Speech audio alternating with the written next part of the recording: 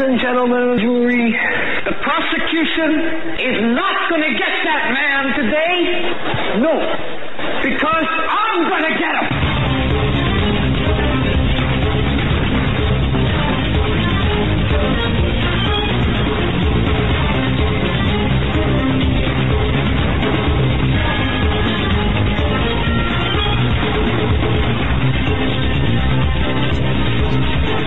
And welcome, ladies and gentlemen, to this edition of the Hagmann and Hagmann Report. Doug Hagmann, Joe Hagmann, something I like to call America's premier father-son investigative reporting team, coming to you live from our radio and television studios, Northwest Pennsylvania.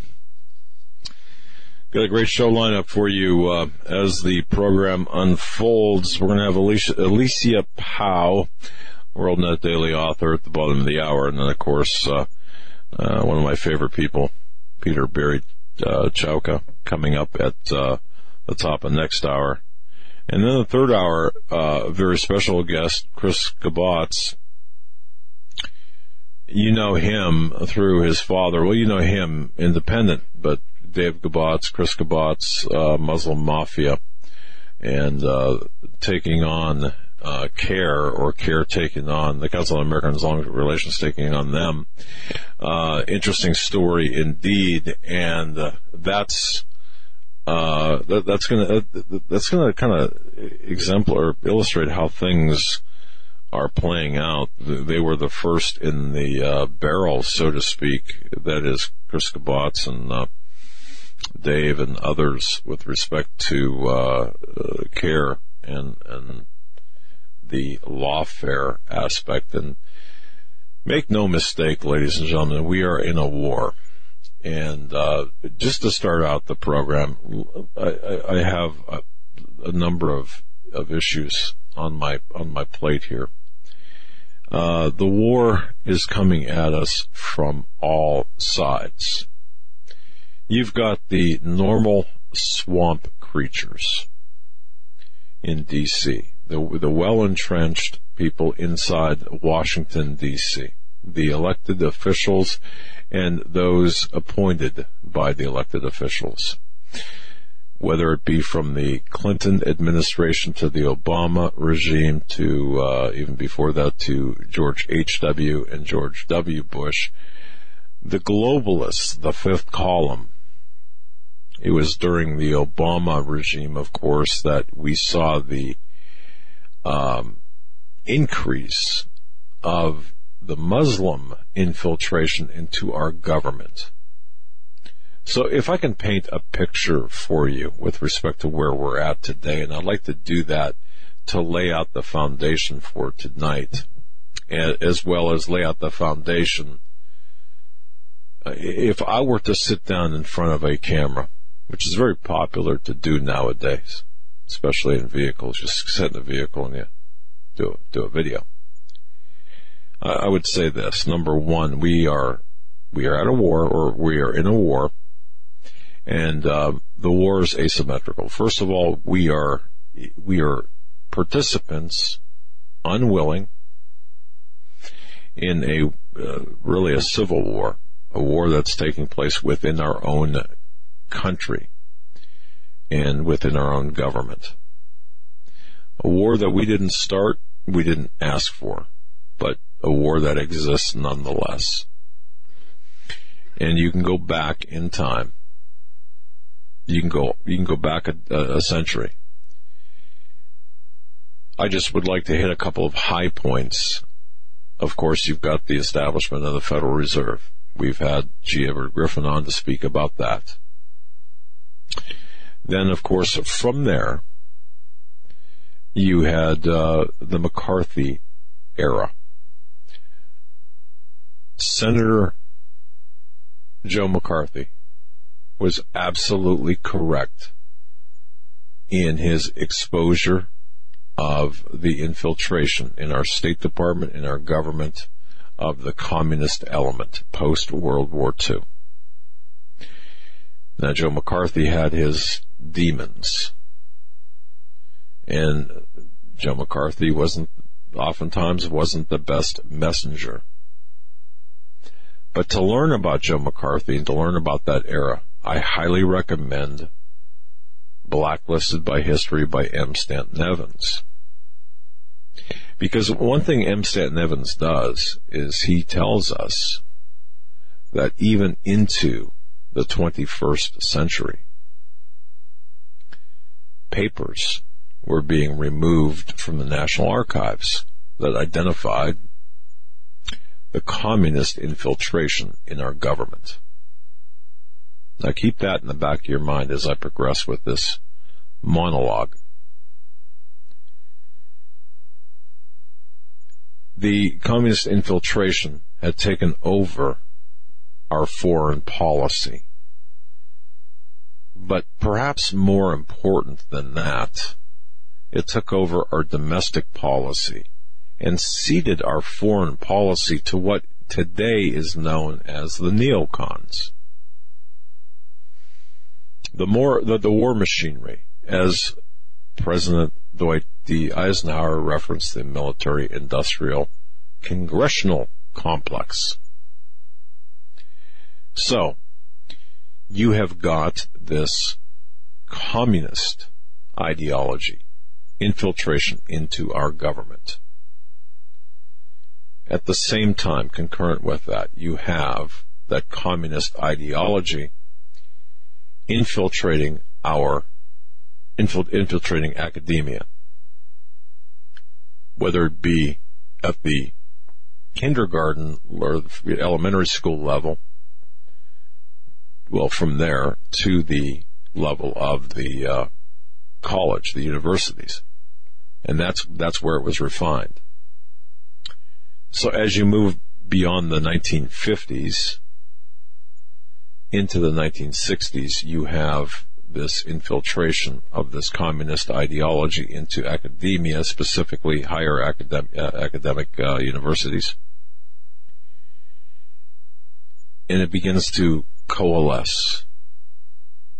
Meanwhile, you have a refinement, as we see today, of Common Core, which is nothing more than a socialist experiment or communist experiment that is part and parcel to what took place back in the 50s and 60s at the higher levels, so that we saw the infiltration post-World War II of the communist ideology. The tentacles spread out into the various departments. The establishment of the Department of Education, of course, and that founded upon the bedrock of socialism and communism. Soon the students, the protesters, became the teachers. And we see moving forward this refinement being instituted and having been instituted right through the numerous administrations, and as I like to call Obama, the Obama regime. Post 9/11, you had the rise of the neocon, the police state. America during World War II, the Nazis during World War II weaponized the Muslims. Peter Levenda, regardless of what you think of him as a man, his investigative research product is 100% on the money. You saw the Nazis control the Muslims, work together with the Muslims, and even to a lesser extent, the Muslims working with the Americans under FDR, at least at arm's reach. Now, I'm giving you a huge picture here, and believe it or not, where we're going to end up is where we are today with respect to Donald Trump Jr. And you might think this is a long road. It is a long road. But in order to understand what is taking place today, you've got to understand the elements that took place in history that are misrepresented every single day in our classrooms and in the media and in conversation. It's all misrepresented because the history is incorrect. In some cases, it's rewritten. In other cases, it's expunged, which is the reason I mentioned M. Stanton Evans when he wrote the book. And Mr. Evans is deceased now, but when he wrote the book Blacklisted by History, and a subsequent book, but that particular one, on 3 different occasions in the first 30 pages, I believe, of the book, he states that he went to the National Archives and other areas to obtain copies of documents that he knew existed that were expunged from the National Archives about the communist infiltration.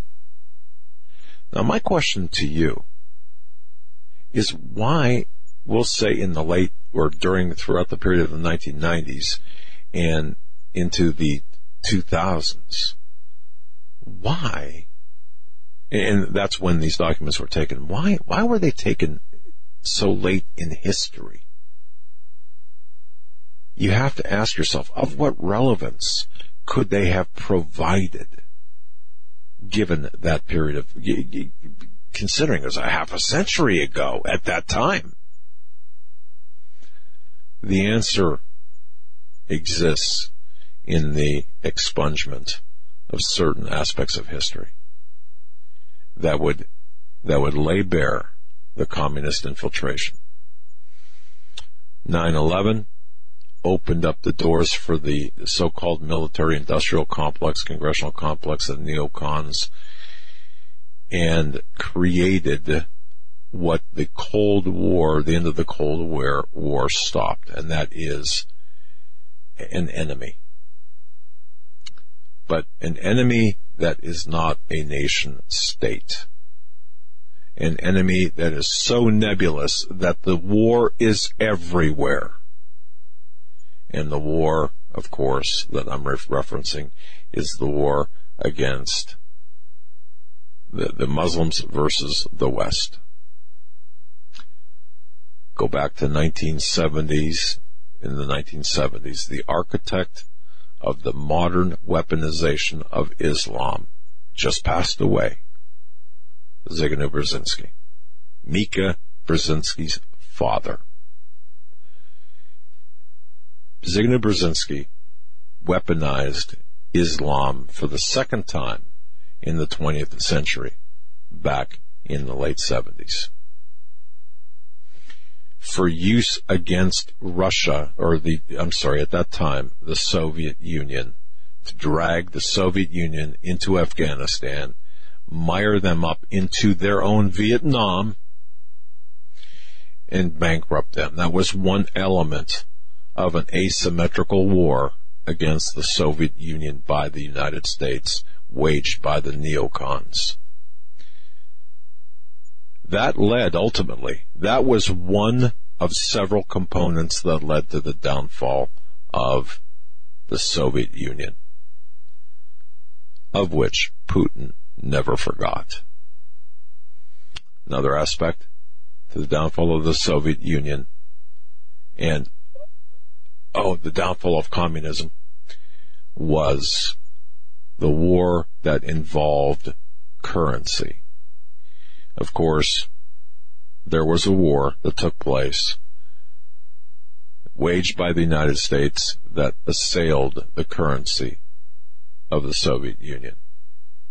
The Soviet Union is flooded with counterfeit notes. The Soviet Union, the United States, the neocons at that time did much this included members of the Trilateral Commission and the Council on Foreign Relations, in cooperation with the Mossad in cooperation with the Vatican, the Jesuits. All of these players and Western intelligence gathered together to take down the Soviet Union. That included some very punitive monetary attacks. As we continue forward in history, this, of course, the wall fell. Big celebration. East Berlin, West Berlin, now it's just unified Berlin. The Russians, the Soviet Union was no longer. Gorbachev. Remember those days. This is important. And I'm going to be very quickly wrapping this up to bring it to the present day. The West and the American people were convinced, absolutely convinced, as they sat in front of their television sets in 1991, 1992, 1993, well, after subsequent to the fall of the wall, that communism was dead, no longer a threat. And there was widespread applause. I would agree that communism, as it was illustrated in the nation state of the Soviet Union, is no longer a threat. But that communism ideology remained and infiltrated what percolated through the post-World War II in the 50s and the 60s and the 70s and the 80s percolated inside the United States. Once the wall fell, the war became different. It became more covert, and that infiltration began anew. The communist ideology. The Clinton administration back in the 90s advanced that communist ideology, that communist agenda so far, so quickly with communist China with respect to the technology transfers. Remember Charlie Tree, remember Loral, remember all of these seemingly disparate events. They're coming home to roost today in the form of North Korea. If you want to look at it even larger, you've got Pakistan having the nuclear, being a nuclear power, and of course Iran being a nuclear power. Did that happen by accident? Absolutely not. How did one person or one group of people in a secret project back in the 1940s that developed this nuclear weapon, how did it blossom to where it's at today? But that's a matter for another time. So you have the stage that is set ultimately for a third world war, and that's what we're looking at today. Now, as we see things progress, you had, of course, the co-presidency of Bill and Hillary Clinton. Remember Hillary Clinton, Hillary Care. Remember they were going to revamp the healthcare system. You're talking about 1/5 of this nation's economy. Didn't fly back then, did it? All right. However, the Clintons did many other things that advanced this socialist, not necessarily communist, but socialist ideology during Bill Clinton's tenure. Then you had Hillary Clinton as the senator, then Secretary of State. All throughout this time, a period of self-enrichment for the Clintons, leading to a foundation that acted as a catalyst for a number of things, including in addition to self-enrichment. That foundation acted as a catalyst for changing, or for, I should say, assaulting our representative Republican and compelling change through bribery and through compromise. We had, of course, 9/11, the neocons and what have you. Think and ask yourself one question. September 12th, 2001, if you were of the age of majority and paying attention, and if anyone would have walked up to you and said, in 7 years, you're going to have a president, if not Muslim himself, would put Islam ahead of any other religious ideology and political ideology, because that's what Islam is. I know personally a couple of police officers, one fireman, and quite a few friends that would have punched me right in the mouth if I would have said that.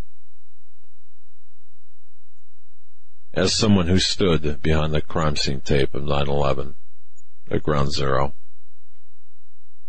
briefly seeing the bloodstained sidewalks, seeing the rubble, however brief, but getting the shall we say, the backdoor tour and seeing grown men cry and grown women cry and talking with these people, none of them ever expected Barack Hussein Obama as the 44th president of the United States. Not really the 44th president, considering the fact that he is, and I would submit, based on the evidence, he is constitutionally ineligible to have held that office. Of course, you talk about that, you lose listeners, you lose, people will say, no, you can't say that. But that is the facts, according to Mike Zullo, Sheriff Arpaio, and others involved in that investigation. You can hear Joe and I interviewed Sheriff Arpaio and others about that very situation. But he was selected for that very time period. So it went from the communist agenda and ideology to a communist Muslim ideology and Islamic ideology that tied in with this. Again, Islam was weaponized, but this time it was weaponized to advance toward World War III. And that's where we are today. Hillary Clinton was the person, of course, just to remind everyone, she was going to be coronated as the next president of the United States. She lost. Donald Trump won. He inherited a mess in the sense that every department, every agency, every individual, every statesman, and I use that term lightly, they were expecting Hillary Clinton, and in a continuation and an advancement of the first Clinton, Bush, and then the Obama agenda. Didn't happen. America suffered whiplash on November 9th, 2016. Cultural whiplash because of the breeding done by Obama and his social justice warriors. Ideological whiplash because all of a sudden it's not, it certainly was not going to be the same ideology. And of course, subsequent to that, or in addition to all of this, what we saw was the whiplash that occurred in the intelligence industry. Intelligence, foreign and domestic. It was at that time the Never Trumpers, the Republicans in name only, John McCain, Lindsey Graham, and others set out to work with opposition research groups to take down the Donald Trump administration. They're still working to do that. In fact, it was John McCain who dispatched his assistant to go across the Atlantic to get that PP dossier from the Orbis group. The Guardian has a story on that today. And, of course, it was James Comey that received it and leaked additional information subsequent to really him becoming the head of the FBI. And we must understand the FBI was made into a political machine, as was the Department of Justice, under Obama, under Clinton, under both Bushes. That is being undone right now. People are saying, why aren't these people in handcuffs? Folks, you are undoing decades upon decades of infiltration, of ideological entrenchment, and people who have been there and have given their life to make this a communist nation by destroying this republic, taking out this republic, and replacing this with this communist utopia that doesn't exist, for complete control over you and I.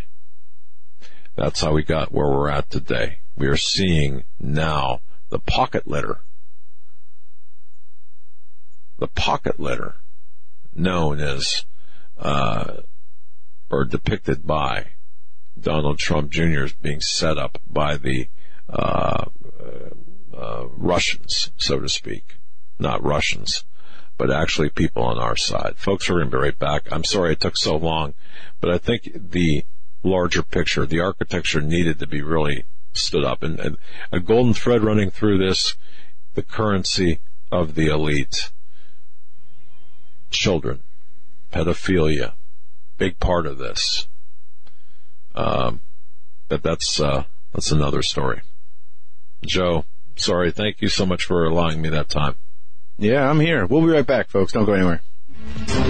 In a thrilling series of novels, T.C. Joseph takes us into the lives of three families who struggle to maintain normal lives in a world where conspiracy theory and Bible prophecy collide. T.C. Joseph's viewpoint of alternative history and understanding of prophetic events will change your view of the world and the events on our horizon.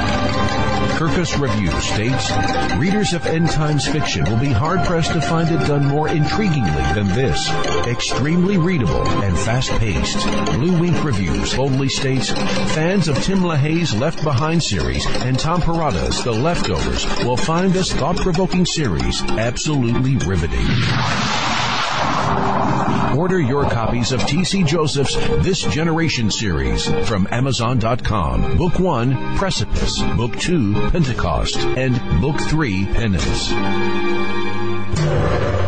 In these uncertain times, it makes sense to have a sustainable backup method to cook food and boil water. If your current plan includes using a fuel-burning stove or cooking over an open fire, then there's a much better way. The Minuteman Rocket Stove is a biomass-burning cooking stove that only requires small quantities of sticks and twigs for fuel. The Minuteman Stove is easy to use, smokeless, portable, powerful, and sustainable. For the finest in survival cooking stoves and fire starters made right here in the USA, go to MinutemanStove.com. That's MinutemanStove.com. You may never look at your city, town, or its people the same way ever again. Stained by Blood, a murder investigation based upon a true story by private investigator Douglas J. Hagmann. Using the character Mark Stiles, Hagmann takes you on a journey behind the scenes where the homicide becomes a secondary to an underworld of satanic ritual abuse, child abduction, and even mind-controlled experimentation. A world dismissed as conspiracy by those who want to keep its secrets hidden. Exposing the dangers, denials, and deceptions. For 5 years, a brutal killer remained on the loose, free to kill again. As Mark struggles to navigate the maze of bizarre twists and untangle a web of deeply hidden secrets kept by some of the most powerful and influential people in his community and beyond. Stained by Blood. Order your copy of this engaging novel today at HagmannandHagmann.com and click on the link. Stained by Blood.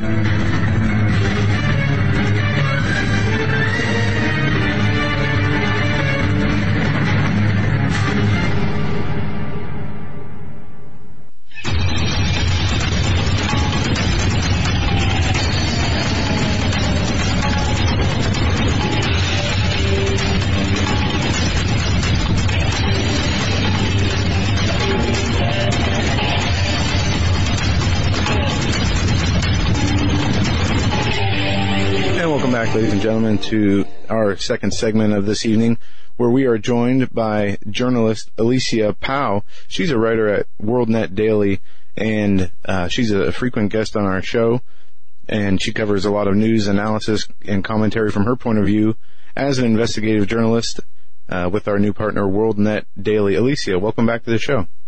Thanks. Hi, it's nice to see you all again.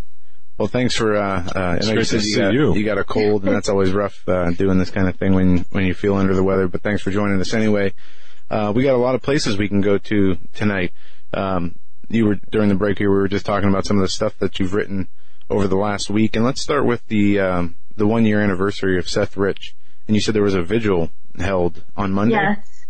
Well, there were no candles. I thought we'd show up to, a bunch of people with candles at a vigil, but there were approximately maybe 40 or 50 people there. But these people came from around the country, people from New York, Texas, just all over the place. And it was like a breath of fresh air compared to the last time I did a Man on the Street or interviewed members of the public about Seth Rich, because all of these people were really informed. They'd all written all the reports I've written and others have written about Seth Rich. And so they started off in the spirit of Justice Park, wearing patriotic clothes, holding American flag clothing, and then they marched over to the Democratic National Committee headquarters. And that's when things really started to get a little controversial. What happened?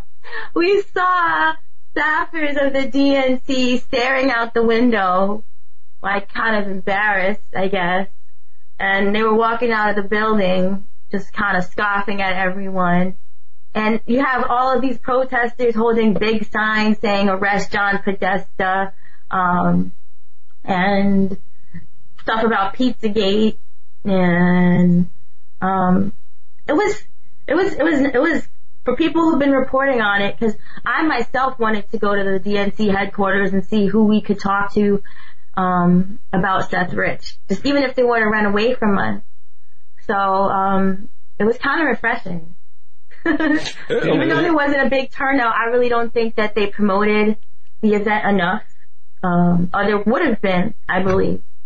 Alicia, unless people have been living under a rock, everyone knows who Seth Rich is. Can I? Some people are living under a rock. Yeah. Well, that's true. That's very true.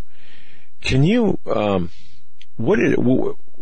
Factually, where are we at factually with? What do we know factually about him right now? Anything new on that end, or anything you want to cover? And then again, there's new stuff that really bombshell information, and we can't report on it because the people who are telling us this information don't want to lose their jobs. I'll just tell you that they're members of the MPD, the Metropolitan Police Department. They're, one of them's a detective, an investigator that worked on the case. I can't mention their names, but they told us some stuff earlier this week that, on Monday, we just love to report, but we can't because we're not going to be like, the New York Times or the Washington Post sourcing anonymous sources or sourcing an anonymous source who's quoting an anonymous source. That's just ridiculous. So there are people out there, for sure, who have information that's eye-opening, and they really just have to have the courage to come forward with this information. And they probably will. The more, I think time's on our side in this case, even the family members, the more that they see that the Democratic National Committee is just not really putting any effort forth. If they really care about finding who killed their son or their brother or their boyfriend, Seth Rich, his family members, if they care, they'll eventually come forward. And I know that there's members of the MPD who just don't want to lose their jobs, but have really told us some helpful information. And the last thing that we reported on from the profiling project, a team of investigators who are looking to find Seth Rich's killers, was one, that there's evidence that's being removed from the internet pertaining to his death. Like his Facebook accounts have been deleted, his Reddit accounts have been deleted, all of his online social media accounts have been deleted. Alicia, which is like... I don't mean to interrupt, but I want to ask you about those accounts, because I've read articles where they said that he would have accounts under different names, and one of the names was something with the word panda in it. I believe it was a few Twitter handles or a Reddit thing. Are you talking about those specifically, or all of the above? All of them apparently are just getting removed, and recently, like within the last couple of months. Okay. That's according to the Profiling Project. I myself haven't tried to navigate through all of his online accounts. And a lot of that stuff's archived too. Right, you can go to the Wayback Machine or something and possibly find it. I haven't done that yet. So there's also a lot of stuff to stay away from, because there's a lot of people out there, perhaps from the DNC, who want us to look like fools for reporting on this case, and us to look like conspiracy theorists and fall for the reports that they're putting out that are bogus, such as I believe it was Gateway Pundit who basically put out a report saying that the emails were hacked locally, and some hacker named Forensicator. Yep, I saw that. Right, we all saw that. I wouldn't buy into that. We spoke to an IT specialist, and he says that's not verifiable. Yeah, they were trying to make the case that the emails were not remotely hacked through back-channel computer terminal ports. Instead, it was done with a flash drive or at the point of entry with the computer. And they were trying to make the case, and I'm not that at all tech-savvy with the IT stuff to even understand that. But, yeah, I'm not sure who that guy is, the Forensicator or whatever that name is, but I did read about that. And there's an example, too. I just was reading about this before the show of what can really happen. Rachel Maddow apparently ran with some fake NSA document the other day on her show for a 21-minute exclusive, only to have to come out and show that the document was faked intentionally for her show to run that. And that's one thing that I think is really smart for journalists like yourself and others, is to make sure that they can verify these, and we have to, as you said, stay one step above, the Washington Post and New York Times and these anonymous sources quoting anonymous sources, because that does get very sketchy, and anybody can really be an anonymous source. And these people are going we know who the person we're talking to is, but I could also just be making it up for all for all America knows, for all public knows, right? Lisa, can I ask a question?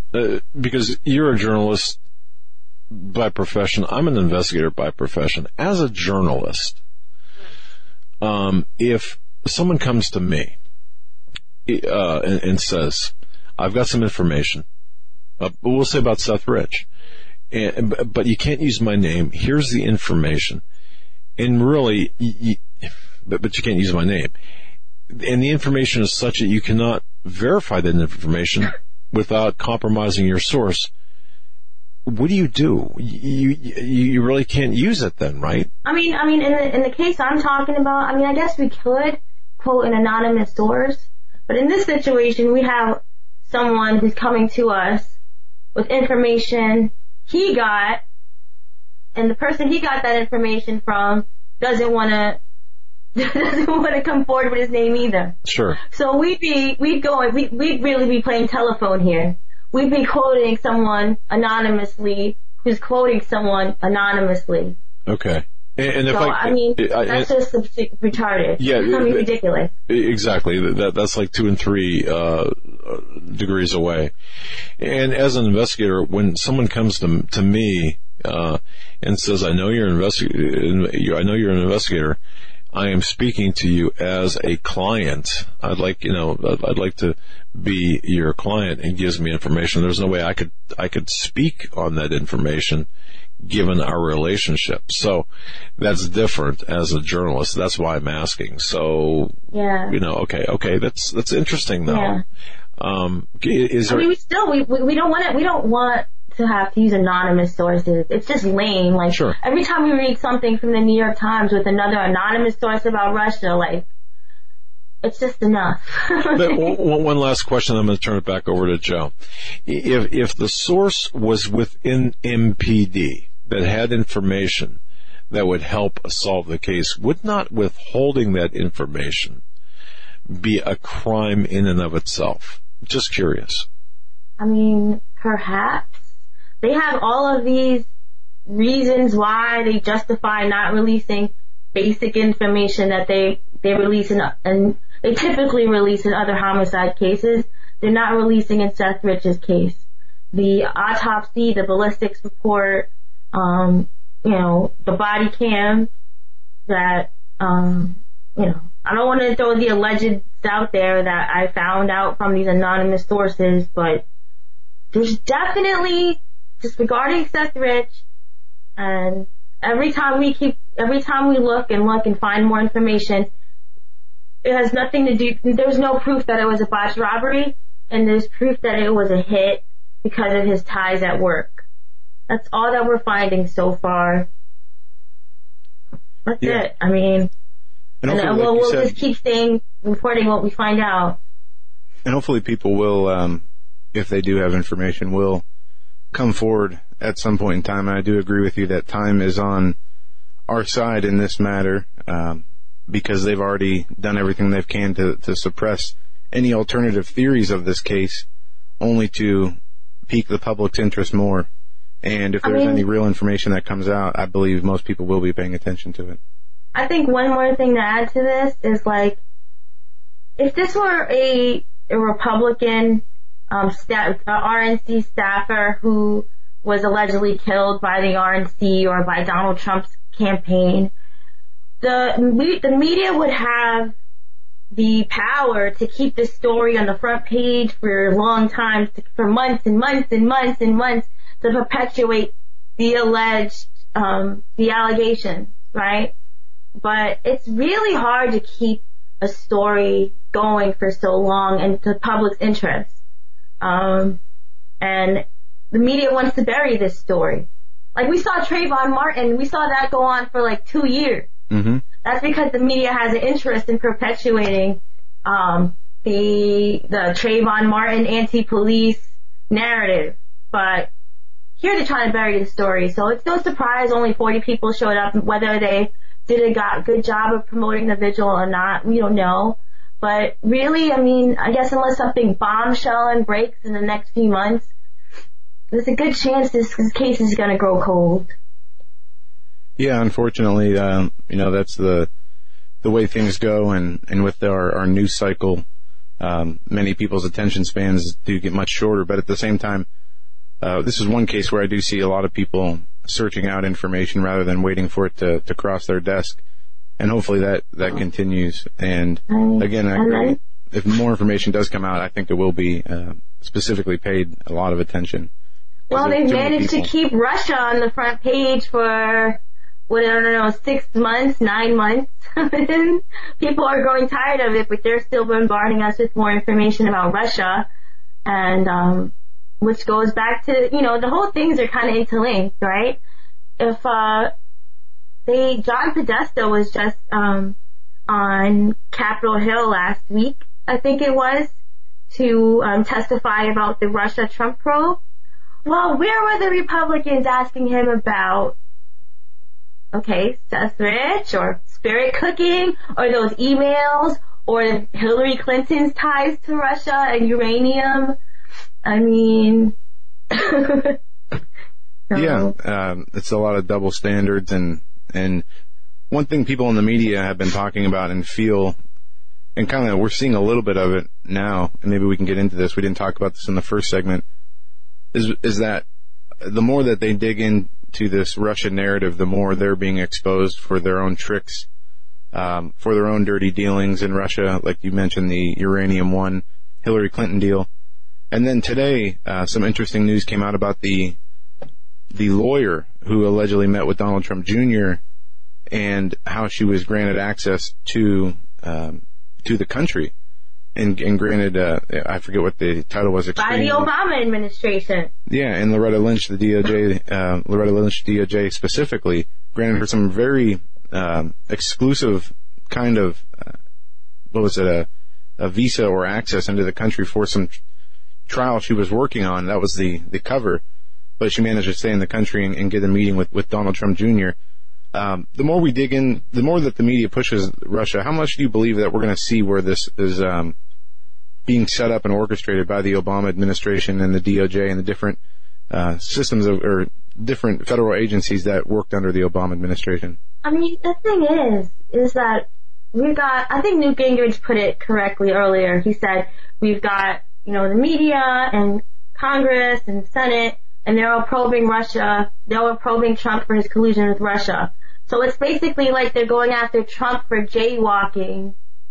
And, I forget his analogy, but they're going after Trump for jaywalking when the Obama administration and Hillary Clinton have basically done armed burglary or something like that. They've just committed so much heinous crime. And what has Trump done? He's had meetings with so-and-so. I mean, are they also looking into the meetings he had with other heads of state? Because I'm sure he had meetings with other heads of state as well, and that's just, who cares? I mean... And one of the things in their argument, when they say meddling or they say collusion, even when you look at the definitions of those words, you can't even connect crimes, or even, those words are, when you talk about collusion, when you think of what America tries to do to influence other elections and even nations across the world, just in the last Obama administration, the number of countries that were overthrown. Wasn't he in Paris with in the Arab Spring, and in the influencing of the Israel elections against Netanyahu. You talk about meddling in collusion. That evidence is there, but when we're talking about Trump, there's nothing specific. They can throw around these terms, collusion. The hacking was one thing, but they had to back off that because we learned that the only hacking that was done was by the DHS into, I believe it was 6 states, into their, election systems, but nothing was. Here's the thing. Your question is, are we going to see this backfire against Democrats and Obama? Well, let's look at all the stuff that the Democrats have gotten away with and Obama have gotten away with in the last few years, right? They got away with using the IRS to target conservative groups. Just got away with it. John Koskinen's still the head of the IRS right now. They got away with, I believe, tapping the Associated Press. And remember, they were spying on that Fox News reporter. I know who you're talking about. I forget his name right now. Risen. You got James Rosen. You got Risen as well. James Rosen, right? They got away with remember the whole unmasking thing with Susan Rice just 2 months ago? Whatever happened to that? A whole week ago, it's a bombshell. All this unmasking stuff. We all just try to learn what unmasking means, and anyways, and then that's old news. It's forgotten about. And there's so many more things, right? And of course, all the Hillary Clinton's emails and her corruption with the Clinton Global Initiative. They are masterful in getting away with whatever it is they need to get away with. But they'll hold Scooter Libby. They'll put him in jail for outing, CIA informative.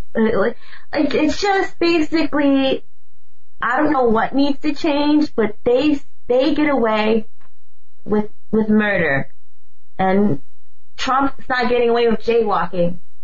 Right. Well, part of it is literally murder. I believe part of it is their ability to work with the press and to, either create stories or sensationalize stories to take attention away, which should never really happen because people should understand or should be able to see what's important and continue to press on those. Because if you think about it, regardless of what alternative site or even let's forget about the mainstream news for now. Just the alternative world, the people really dictate what's important by the number of clicks and by the attention they pay to different stories. And that's part of it. And in an atmosphere like that, everybody seems to be looking for the next big thing, or the next big scoop. And I don't see a lot of, I do see a lot of it on the right side, where we see stories that are continued to be dug into, day after day, week after week. The Seth Rich one is a good example. The Susan Rice one is another good example. But in the two there, the Susan Rice story has disappeared, and it hasn't gotten much coverage after it has disappeared, even though basically she was found to be in the wrong and breaking the law. Yeah, no, it's also, we found that the Democrat Party in the last election, through their emails that were leaked, have ties to Marina Abramovic, right? But then again, so do all these people in Hollywood. And who's Marina Abramovic? She is the Satanist cult leader, basically. And just Google her. You'll see her spirit cooking, which John Podesta was working with her doing. And I always mention the spirit cooking thing because it's just insane that there's no follow-up on it. And it gets back to the point is, not only do Democrats run the media, but they control our culture. Really, they control the culture and narrative. Like, if your 2-year-old daughter is just in front of the television and doesn't watch any news until ever and goes to school, chances are he or she's going to be a liberal. And they're going to verbatim espouse liberal talking points emphatically because they monopolize our culture. And that's why they get away with murder. And that's why they get away with spirit cooking. And I guarantee most of America is not Satanist. But Lady Gaga is openly a Satanist. Hillary Clinton's campaigning with her 6 months ago, openly, before the election. And nobody cares because the veil's over everyone's eyes. And that's a good way to put it. Much of America doesn't dig deep into, either by a lack of interest or apathy to what's going on, they don't dig deep into or even pay attention to a lot of what goes on in the news. It's wrong at this point in time to say that it's most. I think that they were also at the same time in an age of, I guess, enlightenment, where people have more access to information than ever before. And there's people who are more informed than ever before about the inner workings of our power structures in our Democratic Party, but that's why we're kind of at a crossroads where of a potential civil war. At least might not be us out in the streets fighting with guns and killing each other, but a cold civil war, right? The Cold War never ended. Yeah, well, it's in the very least, as my dad laid out in the first segment, an ideological war that is ongoing and that seems to be continuing to widen the political divide in this country. And you're right that the liberals and the left are easily able to maintain narratives and they create the news cycle to a great degree of what's on the mainstream news. And if you don't, as you said, if you just put somebody in front of the TV or a kid in front of the TV and let them go along life in their own way, most people do end up, just repeating those same mantras without ever, getting the critical thinking aspect of it and understanding for themselves why they even believe what they believe. But we're getting off into left field here, Alicia. We only have a few minutes left. Anything else that you did this week that you wrote about this week? Did you mention something about Planned Parenthood? Oh, yes. Well, I think earlier this week, Oregon is passing a bill, it's pending to go to the Senate, that would provide abortions for everyone, including illegal aliens. And I spoke with Martin Luther King Jr.'s niece, Alveda King, about this subject, and she basically lays it all out how the eugenic history of abortion and Planned Parenthood and Margaret Sanger. And essentially, King argues that the Democrat Party and anyone who are proponents of this easily accessed abortions are basically racist, and they want to minimize that population. And this argument has been laid out lots of times by conservatives. Yeah. And it's because if you just do the research, you're like, well, it makes sense. If you go to any urban place in America, you will run into lots of Planned Parenthoods all over the place, every few blocks. And you don't see that in more upscale neighborhoods. Well, even back to the roots of as you said, Margaret Sanger, they talked about eugenics being a fundamental principle of abortion in their foundation of this, and that was a huge part. And there's quotes of her saying those exact words. This is a form of eugenics, and we're going to target the African American race and all these things. I mean, these were their arguments they made when they established abortion in these Planned Parenthoods. So to try to move away from that argument on their side is hypocritical. But it's amazing how it's been twisted in the public perception.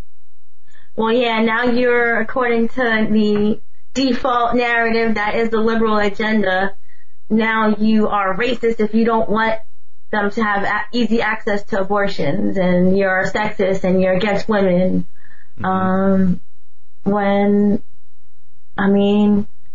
Look at the repercussions of abortion too, of getting abortions. I guess, as Alveda King explained, it's basically you have a higher chance of getting cancer, you're prone to getting depressed after having abortions, especially multiple abortions. And really, just common sense tells you that shouldn't be any means of birth control. Yeah, we've had shows personal with responsibility. Right? Absolutely. We've had shows with abortion survivors, with ladies who've had abortions, and the stories are absolutely terrible to listen to, the emotional parts and things that these people went through. Alicia Powe is our guest. We are up against the end of the interview. Thank you so much for joining us, Alicia. Thank you for great having segment. me. Look forward to having you on again. I hope you feel better, right. Alicia. I shall feel better by tomorrow. Well, we hope so. I got work to do. That's right. Alicia Powe, she's a journalist and author at WorldNetDaily.com. You can follow her on Twitter. We'll be right back after this. Don't go anywhere. Have a good night. Thanks, Alicia.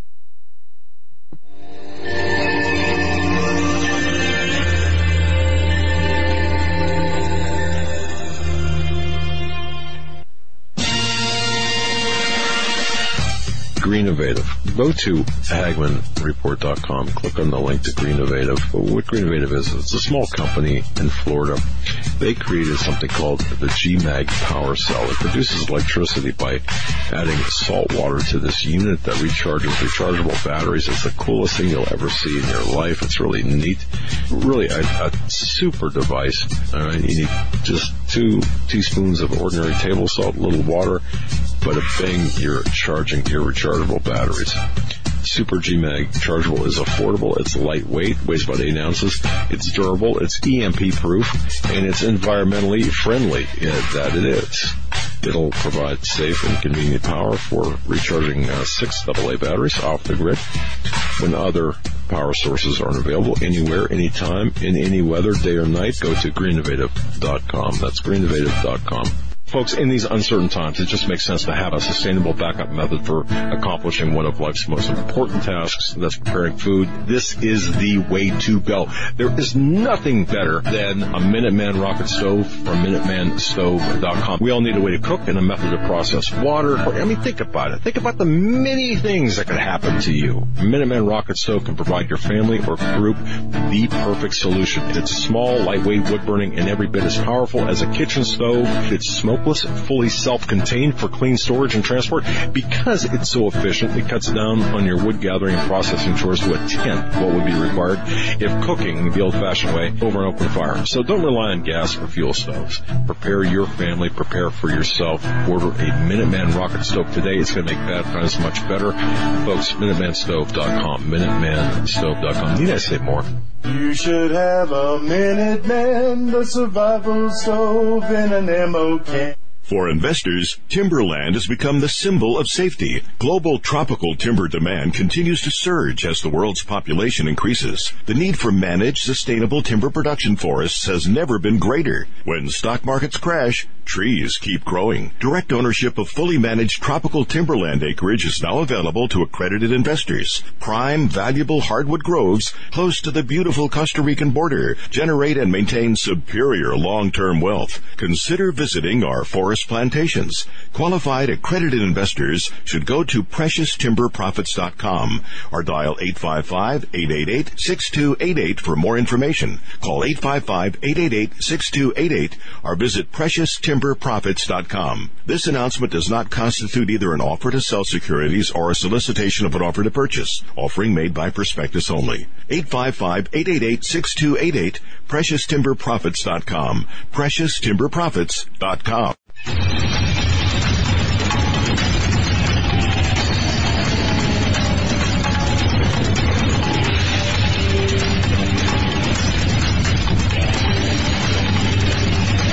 Welcome, ladies and gentlemen, to this edition of Hagmann Report. HagmannReport.com is our website. Peter Barry Chowka is our guest. He's got an article up on HagmannReport.com today. Check it out. Just a talented writer. He writes for American Thinker. And I want to just say thank you and hello to Thomas Lifson, the head of American Thinker. What a great website. And folks, for our articles and blog posts by Peter Barry Chowka, go to American Thinker there.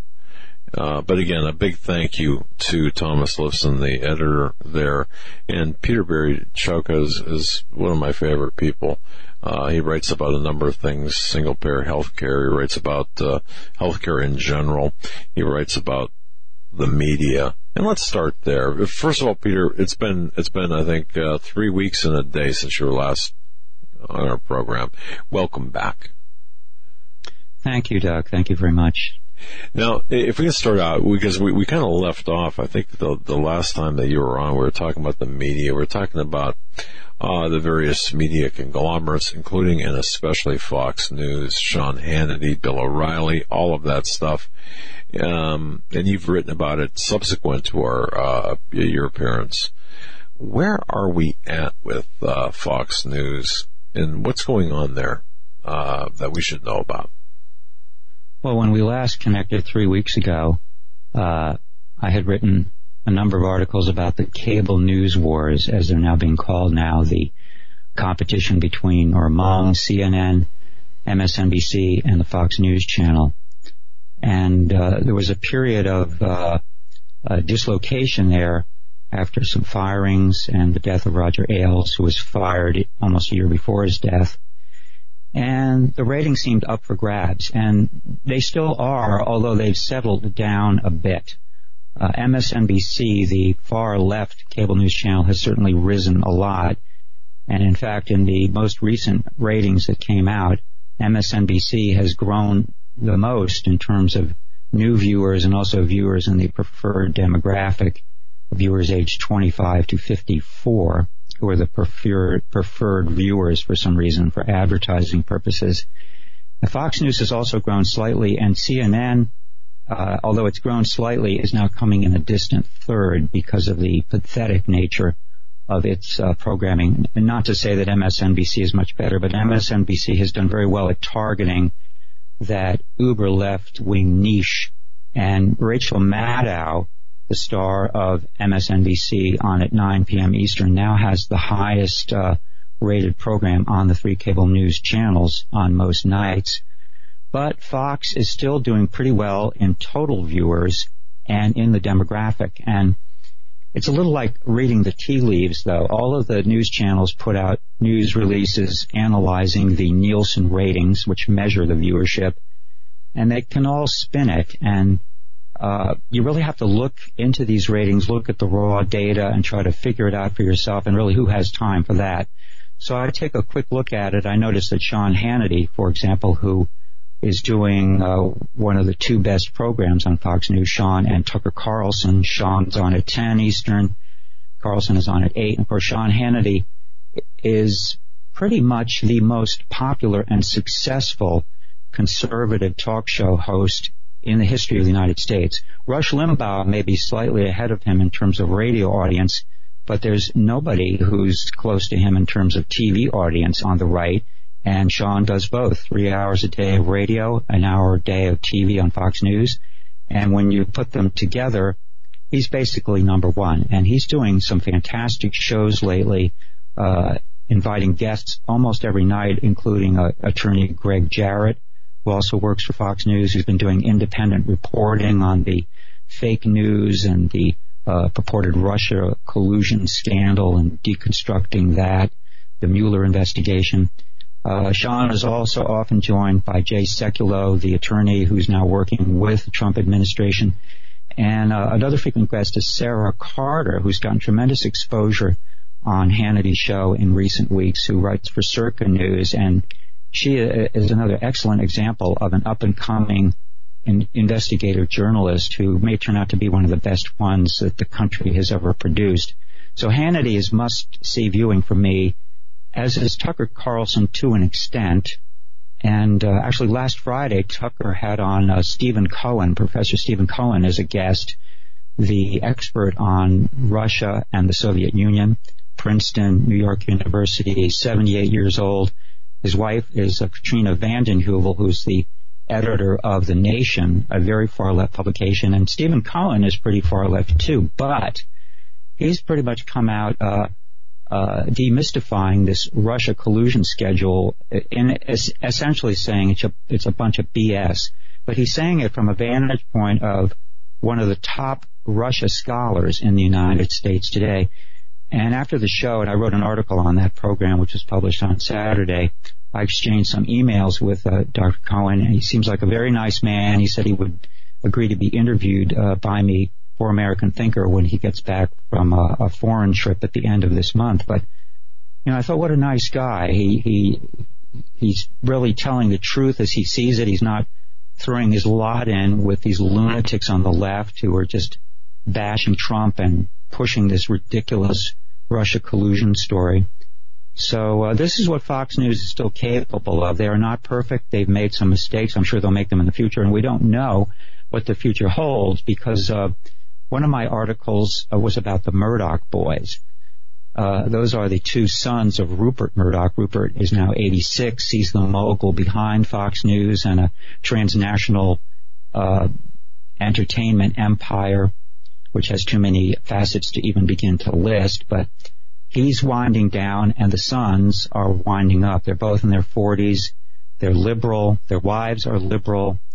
And they're distracted, however, from the moment. My source, my high-level source at Fox News has told me that for the moment, things are stable at Fox News. We're not seeing Hannity's show as imminently threatened with cancellation or firing as it might have seemed about a month ago, because not only he's having excellent ratings, he's the linchpin of the primetime schedule, but the Murdoch boys are preoccupied with what's going on in Great Britain.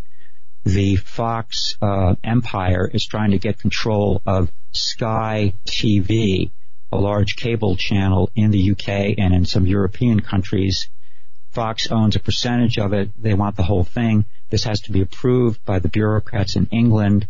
They are not really approving it. They're demanding a longer investigation period. And so the Murdoch boys are caught up in all of that, and they don't have time to mess around with the Fox News schedule here for the moment. But we shall see what happens in the future. And but just let me wrap this up with a bow, this topic, by saying this.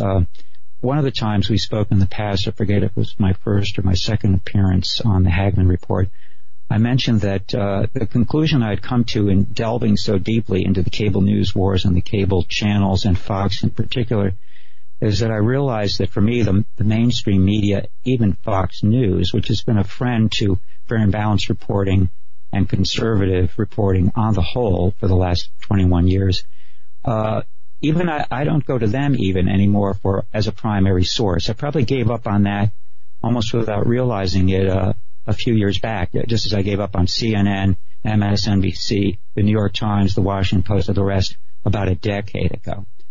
And now my primary sources are the Internet, and also not only the written word on the Internet, but podcasting, live stream shows, programs like the Hagmann Report. Not that there's another program like the Hagmann Report, but you know what I mean. The Internet is now my primary source, and Fox and everything else in the mainstream is becoming a secondary or ancillary source. And I think that's how it's got to be. That's how it will be for those of us who are following the news as either citizens who see an investment in our futures in this, or professionally we're following it. And let's face it, the information and more often the truth, more often than not, is online. It's to be found online. And that's a sea change. Yeah. That's a paradigm shift. Peter, one bit of information. I'm going to surprise you with this.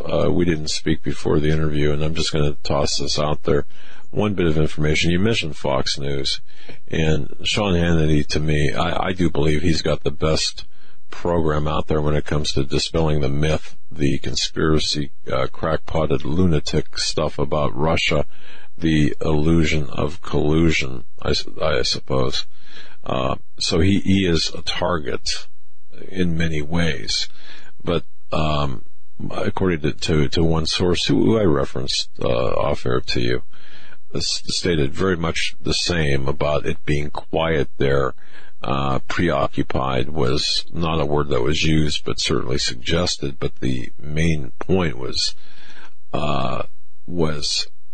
it may not look the same come the fall as it does today, and kind of like make hay while the sun shines, and because you just don't know, come the fall, the lineup might change, because the objective is to kind of move the direction a lot more, I should say, to the left and liberal. Just want to kind of toss that out there for whatever it might be worth. And, anonymous or unnamed sources are pretty much worth sometimes just that, nothing. Well, I think it's of tremendous value, Doug, what you've just reported, and you and I have exchanged information on that background level before via your source, and it's held up according to my source. And I was even able to quote your source anonymously in one of my articles for American Thinker, and that got the attention of one or more people at Fox News, one of whom has become my high-level source and who has said that information was right on the money. And I think even as an informed viewer of Fox News, one can notice now that there's an incremental, very gradual, subtle, and sometimes not so subtle shift to the left. Now, it hasn't obviously affected some of the primetime programming yet, which consists of Martha McCallum at 7 p.m., Tucker Carlson at 8 p.m., that awful show, The Five, at 9 p.m., and at 10, Sean Hannity. Those shows are pretty much intact at the moment, and I think the hands are off. In fact, there was an article in the Wall Street Journal 2 or 3 days ago about Fox News, and of course that has to be taken with a grain of salt because the Journal is owned by the same company as owns Fox News, although they insist that they're editorially independent of Fox ownership. But in any case, the article quoted Tucker Carlson as after he had a lunch in Los Angeles with Lachlan Murdoch, one of the Murdoch boys, one of the sons. Tucker said that nobody's told him what to do or what to say on his program for the moment, so all is well. But during much of the rest of the day, we see this creeping integration of more hardcore left-wing commentators, contributors, and the contributors, if they're identified as a Fox News contributor, that means they're being paid by Fox News, often 6 figures a year. This would include people like Jessica Tarloff, a whole range of people. Their names aren't coming to mind right now. But I'm seeing more of them. I'm seeing them on more programs. For example, if you go to Jessica Tarloff's Twitter, typically these people who appear on Fox News as guests or contributors will tweet every time they're about to do a show. Oh, I'm in the green room. I'll be on in 5 minutes or whatever. So none of us can watch 24 hours a day. So occasionally I'll check her and some of the other contributors' Twitter feeds, check it out. And I see that they're appearing on Fox News, on Fox Business, on Fox Radio multiple times a day, these hardcore leftists. And they're taking up oxygen, they're taking up time that otherwise would be given to either decent liberals like Professor Cohen or Patrick Cadell, who I haven't seen since November on Fox News, former co-host of the Political Insider show, which has also disappeared, or Doug Schoen, or Michael Murphy, I believe, African-American activist from New York who's occasionally on Sean Hannity's show, who's a liberal, but who speaks like an old-style liberal. He speaks common sense and not just stupid communist talking points like most of the rest do. So we have to pay close attention and hope that they'll keep on with something decent, and if not, we're just going to have to try to hold their feet to the fire through publishing articles, through whatever it takes, pressure on advertisers, But at least Sean Hannity, for his part, will still have his 3-hour-a-day radio show, for which he's paid handsomely, and I think his contract runs there for quite some time. And his radio show is the radio equivalent of his television program. I've been monitoring it most days recently as part of my multitasking effort here. And he does kind of a longer form on the radio of what he does on his TV show that night. Of course, he has about 38 minutes on TV when you subtract the commercials, and he has about 2 hours on the radio when you subtract the commercials. By the way, I came across an interesting statistic, excuse me for bumping the camera. I found out that... No worries. Hopefully I'm still in focus. On the Fox News prime time, they sell commercial time for $14,100 per 30-second ad. And there are at least 40 30-second ads in an hour of Fox News. Not all of them national, some are local. But they're raking in major six figures for every hour of their primetime programming. So I thought that might be an interesting statistic for you to keep in mind as you are going forward with expanding your operation, which, by the way, I read just today, the news that you're about to expand a week from this coming Monday to an additional 2 hours per day, an hour in the morning, Doug, with you, and then an hour at lunchtime with Joe and John Robertson, and I'm so excited to hear that news, and I can't wait for the launch of your additional 5 hours, or your additional 2 hours, making a total of 5. And as I was telling John on the phone this afternoon, you've got 5 down and 19 to go. There's so much to cover, and there's so much that doesn't get reported during our evening program that we hope to fill in some of the blanks. And you know what, Peter, it's although personally I feel I might not be good at what I'm not a good broadcaster. I'm certainly not a professional broadcaster. At least we can get more of the truth out in various platforms. So we're excited about this, and I want to thank all of the people who support us, because we are a listener-driven, listener-supported show primarily, and people are hungry for the truth. Your writings, the information you put out is so important for people to really. I mean, people are hungry for the information that we provide, but you provide as well. So.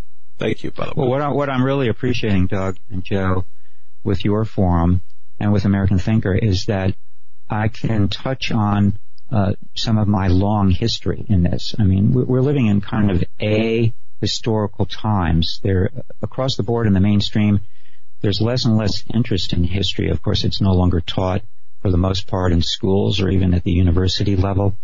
It's hardly ever referenced in journalism and mainstream media journalism today. It's like everything happened today and nothing happened yesterday, and we don't even want to reference what happened yesterday or before, or God forbid, in past decades. So, I've been around for a long time. I've still got a clear memory, thank God, and I've held on to a lot of archival material from along the way, and I do like to try to connect the dots over the period that I've been alive and paying attention and active, so that we can see really there's nothing new under the sun. Everything, or a lot of what we see today, is the same old, and if we refuse or are not open to learning from history, we are going to be cursed with repeating it big time. I mean, I heard your opening monologue today, which I heard was absolutely riveting, and I especially appreciated your reference about Senator Joseph McCarthy, Tail Gunner Joe. I have a beautiful photograph of him that I'm going to have to email you, which I got out of a remaindered book that I paid 50 cents for by Haynes Johnson. He was attacking Joe McCarthy, but there was a fantastic picture of Joe McCarthy in there that just to look at it, you could see, it's the picture is worth 1,000 words. So I'll be sure that you get a copy of that. But, thank you. But he was right. I think Ann Coulter has also written about Senator Joe McCarthy. But I also really appreciated your putting what we are going through today in the context of a war, a civil war, a real war. Because I was thinking about that a bit earlier, thinking that we are now seeing a war. Well, one front of that war, one hot front, is the war that's being fought in the mainstream media, or in the media in general, the mainstream and then the alternative media. We now have a war between truth and fake news, between truth and fiction, between truth, accuracy, and lies. In my experience, and I would posit or argue that in the experience of the modern world, we have never seen anything like what we are experiencing right now in this war in the media. Of course, in fascistic countries, totalitarian countries in the past, whether it was Soviet Russia, Hitler's Germany, North Korea today, the news media has been controlled and has been propaganda 101. But we are supposed to be different. We have a legacy of democracy, of freedom of the press, of fighting it out on the battlefield of the media. And today, the battle in the mainstream media has pretty much been won by the forces of darkness, by the forces of collectivism, socialism, and communism, as you were putting it out in your monologue today. Well, you know, if I can just interject something here with respect to the media and the memes, as they call them today. One thing I noticed during the McCarthy era, the placement or the relevance of cartoons as made famous by Herb Block. Yeah. And I see the same thing taking place today, except more refined on the internet, of course, which parallels the McCarthy era. But again, the refinement is much greater because the venue, that being the internet, is much more, it's constant, you know. So anyway, I just thought I'd throw that out there. By the way, Herb Block was also instrumental. He was still working at the Washington Post in the early 1970s, and his cartoons, actually starting well before Watergate, satirizing and mocking Nixon in a satirical cartoon way, were very significant in dragging Nixon's reputation down so that he was ripe for impeachment calls following the so-called Watergate scandal. So tremendously influential was Herb Block through the 1970s. Indeed. Very, very interesting and very prescient. And that's why, folks, that's why I love our conversations with Peter Barry Chowka. Just an amazing writer, very prolific writer. Of course, he's one of his several of his columns can be found on HagmannReport.com.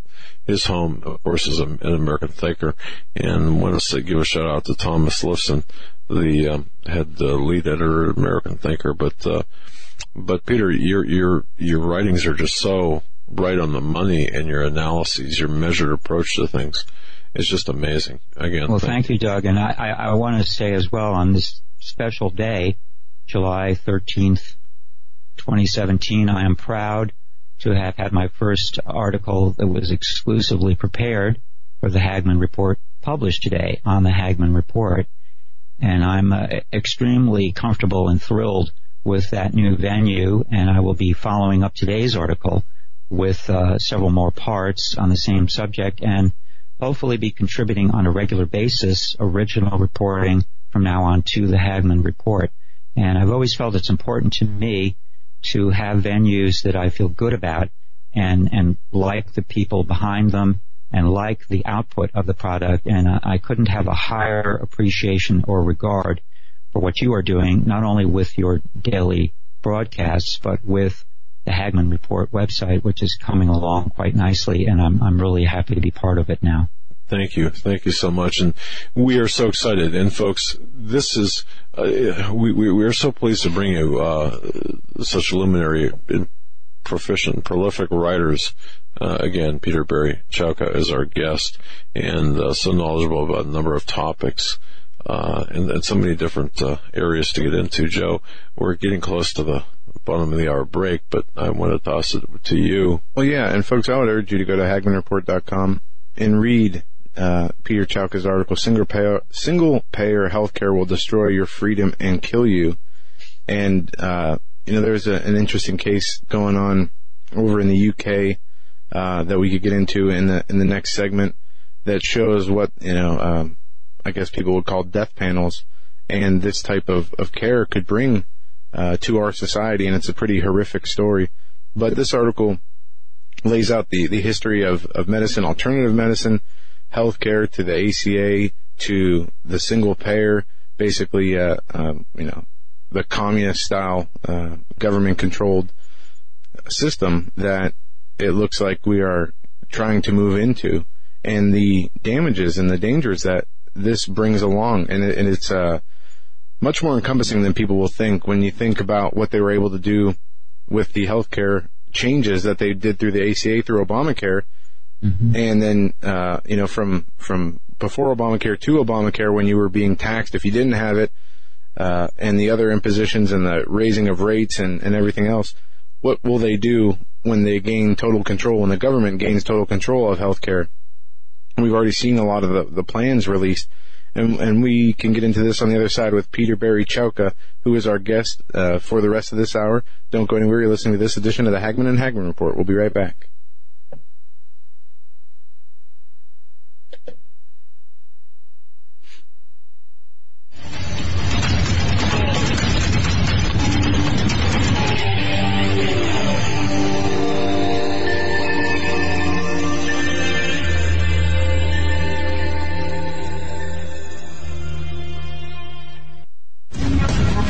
Visit HagmannReport.com for the news and articles that matter most. Stay tuned. We will be right back. There shall be great tribulation, such as was not since the beginning of the world to this time, no, nor ever shall be. Folks, I'm going to direct your attention to masterpreps.com, masterpreps.com. Wow. Masterpreps.com, the sponsor of our show, masterpreps.com. That's masterpreps.com. Take a visit there. High-quality items, made-in-America items. I mean, anything, everything you could possibly want, from cooking utensils, cooking frying pans. I mean, it'll blow you away. Absolutely. Eric said, it's insane. I mean, wow. Look at the products. Folks, visit masterpreps.com. Again, welcome to the Hagmann and Hagmann Report family. Masterpreps.com. I mean, wow. It's insane. Masterpreps.com. Are you ready for what comes next? Hi, I'm Grace Gonzalez from Train Post in the Woods. We are an American family-owned company founded and built on skills and knowledge gained from responding to 18 major disasters in the U.S. and around the world. We found that most people don't have enough food and water to survive, let alone any medicinals to save their life. We are offering 25% off our must-have American Heritage Remedies kit. It contains 12 homeopathic remedies, a booklet that goes over everything in your kit, and our brand new book, Major Disasters Lessons Learned. Just enter coupon code HAGMAN. In life or a disaster, you must be able to take care of yourself. You may not be a medical doctor, and your grandmother and your great-grandmother probably weren't either, but they still knew how to minister to their family's health issues, and so can you. Check out our American Heritage Remedies kit at www.trainpostinwoods.com. Your life may depend on it.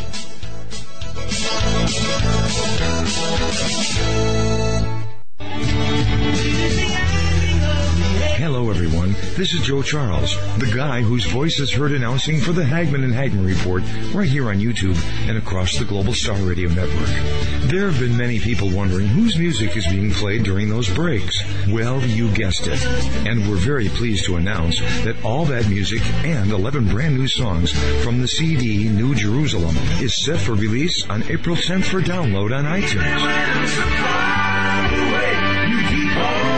That means you can help support my ministry and be blessed by this awesome, inspiring recording. I have been fortunate to work with some phenomenal musicians from around the world that helped us put this recording together in the studio. Simply go to joecharlesmusic.com and click on the iTunes link. Or, if you'd rather have a CD, we'll send one right out to you. Just leave me your email and we'll get right back to you. And thanks to Doug and Joe Hagmann for making this all possible. God bless.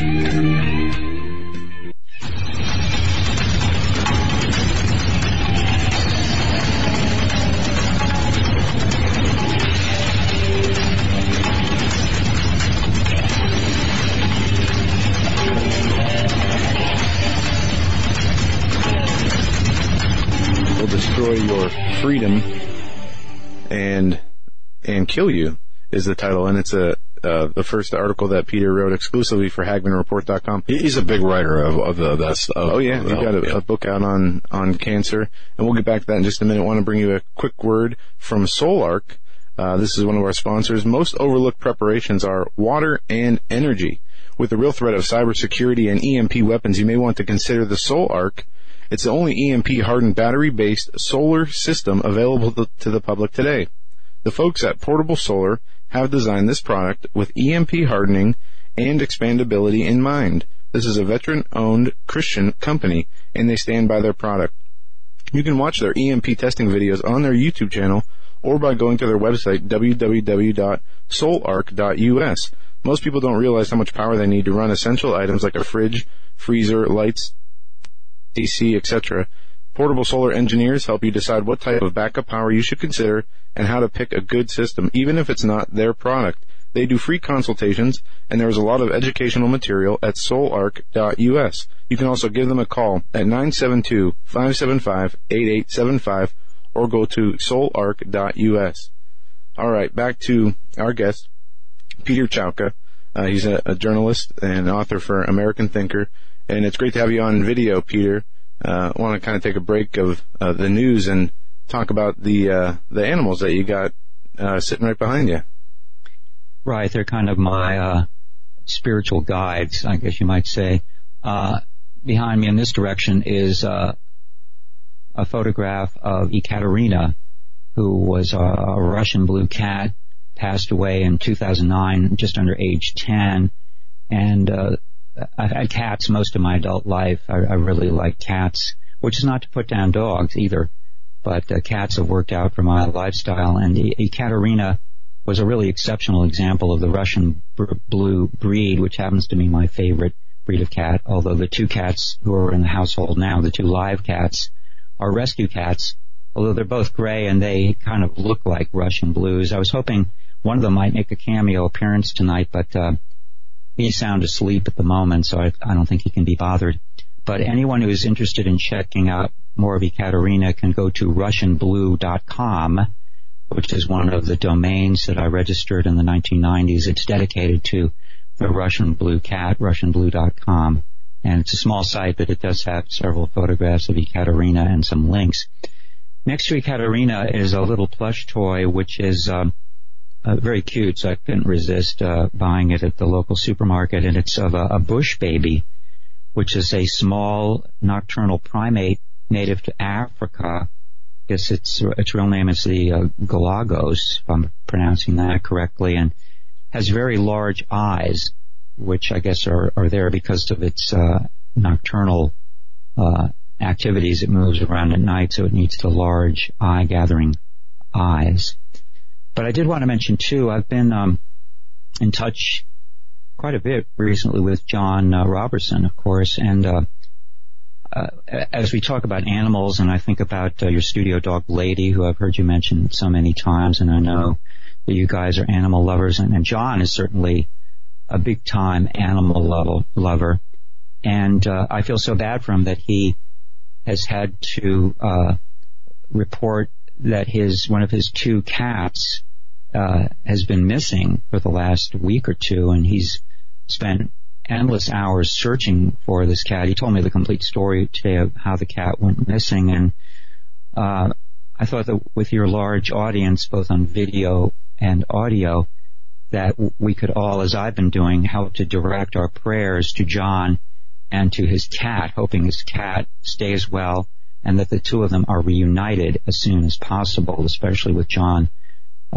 having to make a move in the very near future to join you in person on the East Coast. And also, if you go to John's Twitter account, John Robertson, he has a photograph and a PayPal linked to the work that he's having to do to put out flyers. I think he's printed about 600 or more, and you know how expensive ink is. So anyone who can help out there can connect with John via his Twitter and perhaps give him a little assistance there. And just to hear him talk about his cat and his other cat, Lenny, who remains at home with him, you know, it just breaks your heart when someone's cat goes missing, just as when someone loses an animal companion, it really is heartbreaking. And I've lost a number of them over the years, and actually did a fair amount of research on what it means when you lose an animal companion, and it's been validated in the scientific and medical literature that the heartbreak, the sense of loss, can actually be greater for a person when he or she loses a treasured animal companion than when he or she loses a human relative. And it's not as weird as it sounds, and we don't have time to go into it now, but there's quite a literature about it, and it's very interesting food for thought, kind of validating the importance that animals have in our lives. And I joke, and it's not totally a joke either, that the older I get, the more I prefer the company of animals than I do to most people. Oh, I'm right there with you. Me too. Lady and I have endless conversations, and well, it's more of a monologue as opposed to a dialogue, but I understand. I get that. And animals to me are a gift from God. Cats, dogs, regardless, they're a gift from God. I have to say this, and then we can move on. Out of all the articles I've written, I wrote an article when my Australian Shepherd passed away, Holly, goodbye to my best friend. And out of all the articles I've written, that article was the most passed around, was the most popular article I've ever written. It appeared in numerous publications, animal publications. So that just tells you, I guess. That's not to say, yay me. It's to say, boy, animals do play an important part in our lives, as our buddies, as our friends. So, yeah. Absolutely. When one of our cats passed away in 1998, it was our first Russian blue. I was so distraught that I actually created several memorial websites in the memory of this cat, and registered a domain in her name as well, and several of those sites are still up. But it got me in touch with a number of other pet owners, or I even use that word pet owner, but for lack of a better term, and we compared notes on the sense of loss and helped to work through it. So it's the only time I've ever used the internet for that kind of reaching out and networking for an emotional purpose, and it was really helpful over the period, actually, of several months. It took me to really get over the loss of that cat. She was so special and so dedicated, and as we were dedicated to her. And that tells a lot, to me, that tells a lot about your heart. I'm just saying. Well, I'll just leave it at that, because I'm going to start getting emotional here, because I just, it's, again, they're a gift from God.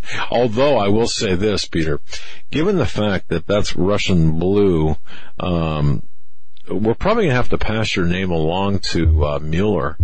There might be an issue here of collusion. Well, several of my URLs that I'm using now for articles are hosted at a free host that has Russian blue in the URL at the front end, and I'm thinking, uh-oh, is that going to get me on a list? We'll see. Well, it's in this environment, who knows? But it's something. Well, no, I even just to wrap this up with a bow, I actually had a website in the late 1990s that was hosted in Russia. I got in touch with an English-speaking webmaster in Russia, the Russian Federation, and I said, would you give me some free web space to do the first ever English-language website in Russia on behalf of the Russian blue cat? And the breed actually does trace back its origins to Russia. And he agreed, and he spoke English, and so for a couple of years I had the first and for a while the only English language website in Russia for the Russian blue cat. So that's probably worthy of getting me on a list, wouldn't you say? Maybe. In this day and age, you never know. I love it. I plead guilty. Well, Peter, where do you want to go from here? We can get into your article, "The Single Payer Healthcare Will Destroy Your Freedom and Kill You." Folks, you got to read that article. Joe, and it's just the first. It's the first of several. Well, if you can, lay it out for us a little bit. Frame it up for us on the move from where we were before the Obama presidency, before the ACA, to what we're looking at with the single-payer health care. Right. Well, the forces behind socialized medicine have been at work for about a century. To centralize medicine in a control statist grid has been the dream of collectivists, the Soviet Union, communists since day one. And of course there was single-payer communist medicine in the Soviet Union and in Cuba, in Venezuela, and now in most of the countries of the world. Really, the United States, to my knowledge, is the last one that's left with anything approaching freedom of choice and freedom in medicine. Even so, our medical system today has evolved to the point where 64% of medical procedures in this country, the medical bill, are paid for by the federal government. And it is the largest business. $3.2 trillion annually is the bill for health care in the United States, and the government is paying almost 2/3 of it. That dwarfs the military-industrial complex, which is about $600 million. So Medicine, Inc. is 5 times plus bigger than the military-industrial complex. And as I think you noted earlier, Doug, and I mentioned it in my article, President Dwight Eisenhower warned us about the military-industrial complex in his farewell address in 1961.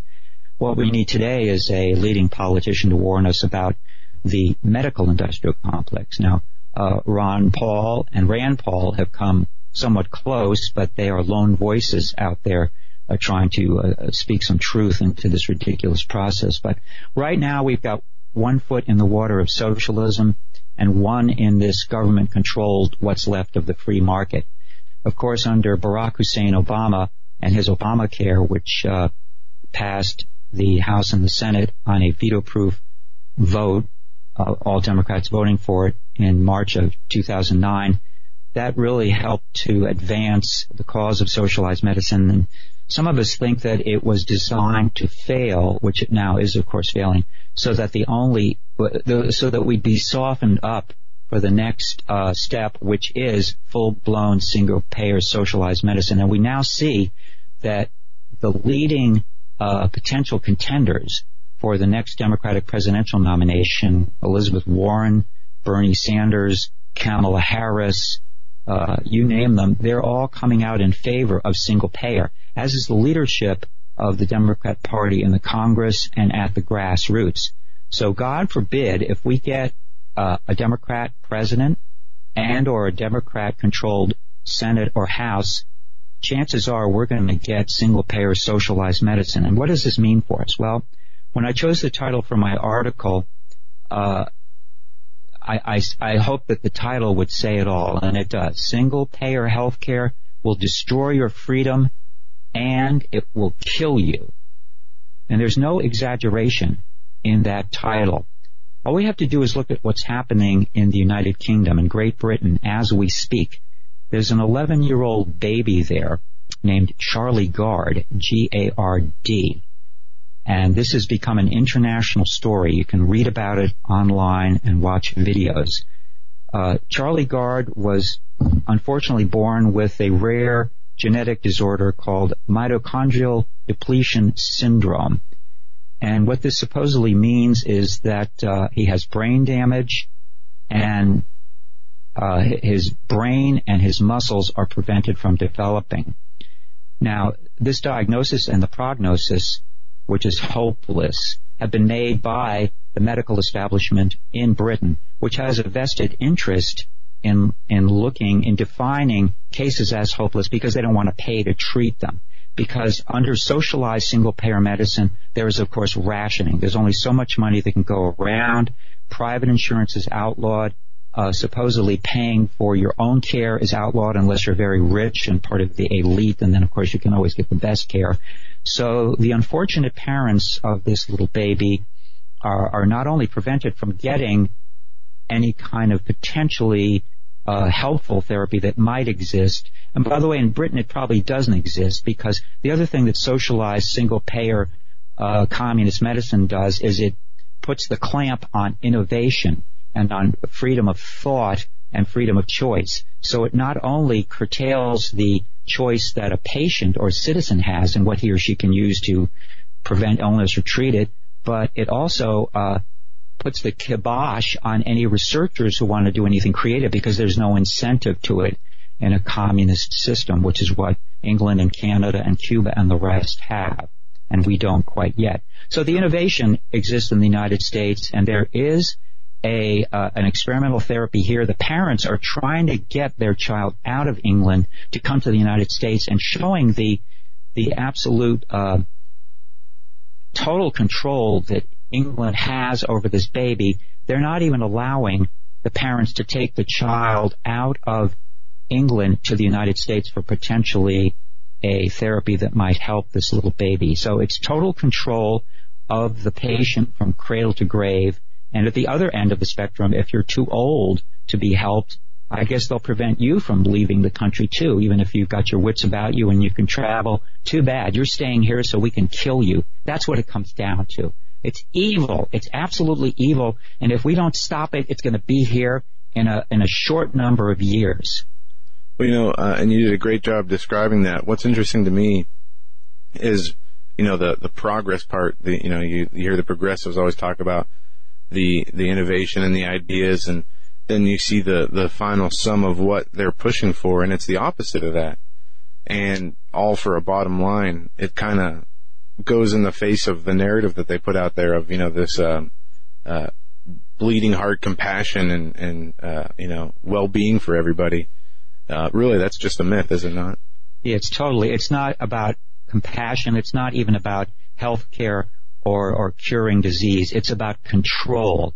I mentioned in my article online today at the Hagmann Report that I had an amazing experience in 2009. The day after Obamacare was approved, I found out about an interview that John Dingell, the oldest person in the House of Representatives, he'd been there for over 50 years, and before him his father had been there for 30 years.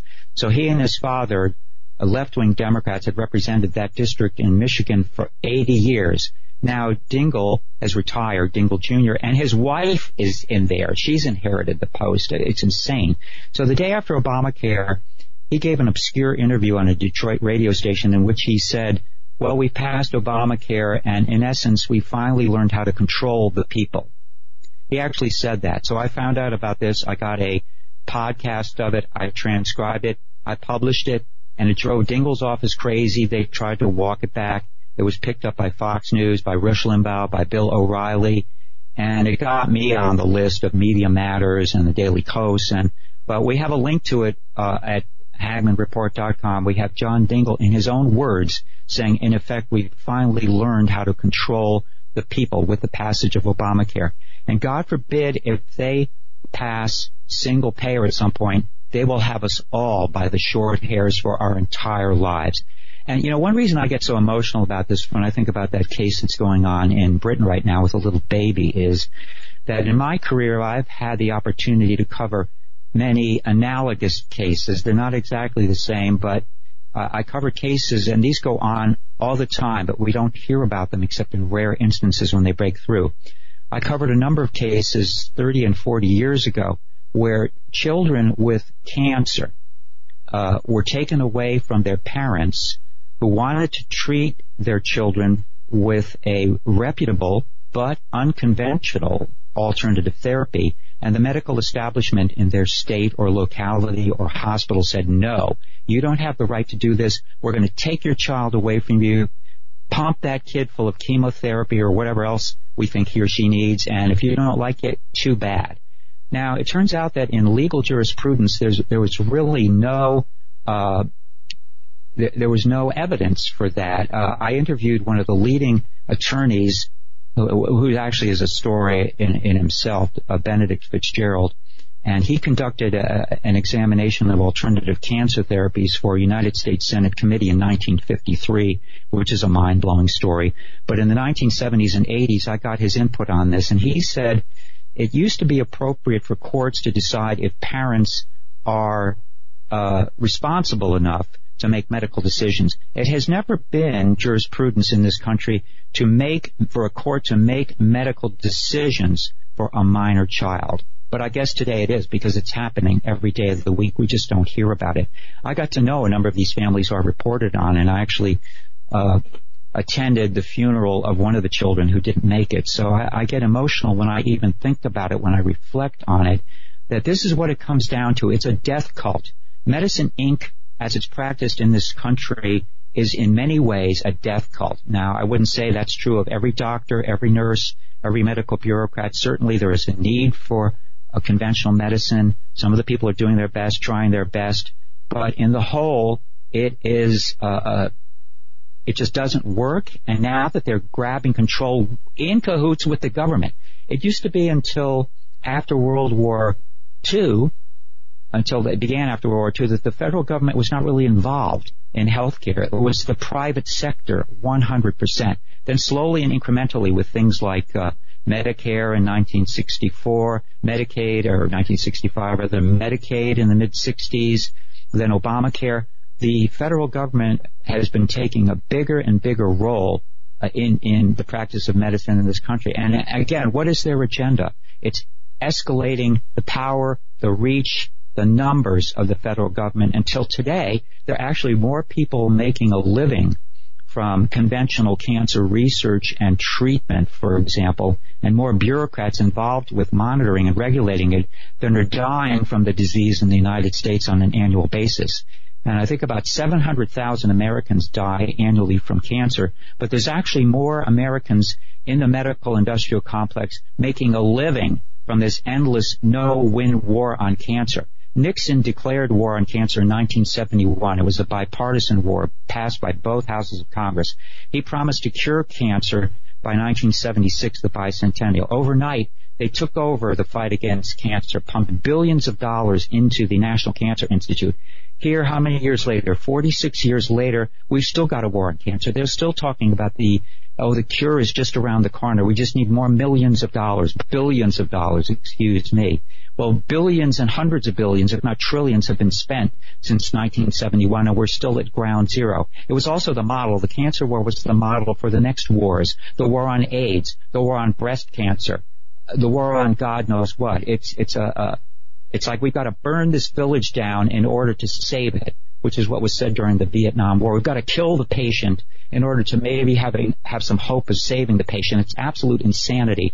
And I say, wake up, America, because if we don't stop this, if we don't stop this single-payer socialist communist madness that's lurking just around the corner with communists like Bernie Sanders, Kamala Harris, and the rest in the Democratic Party, we are screwed for all time. This is it. This is the final nail of the coffin.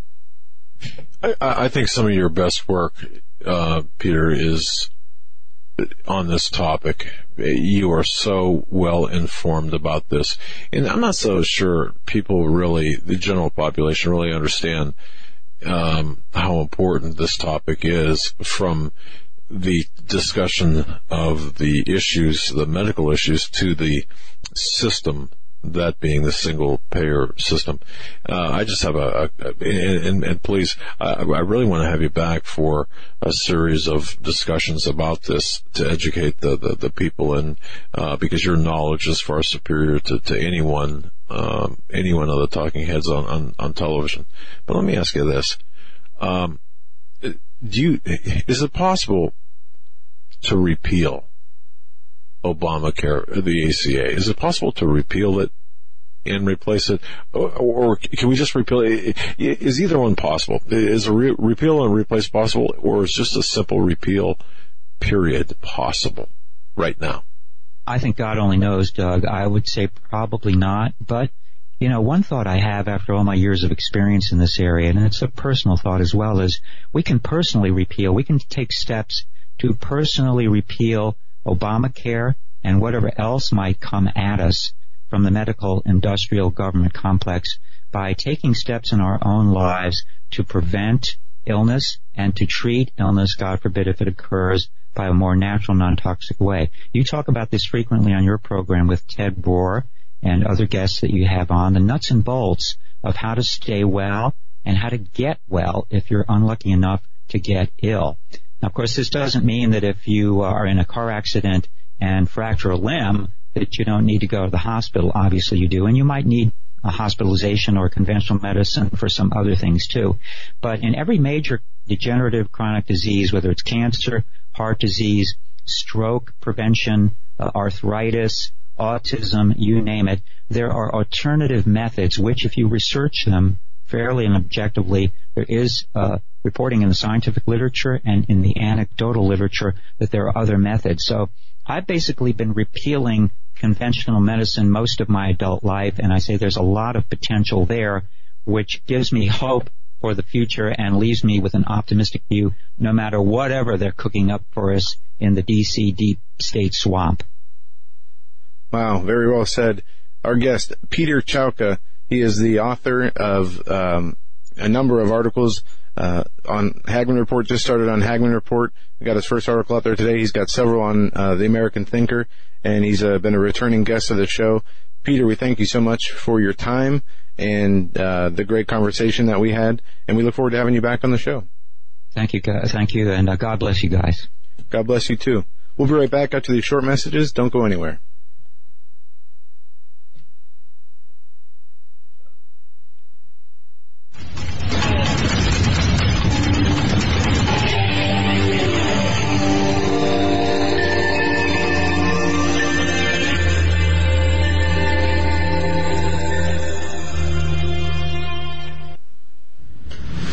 Just what kind of thriller predicts the future?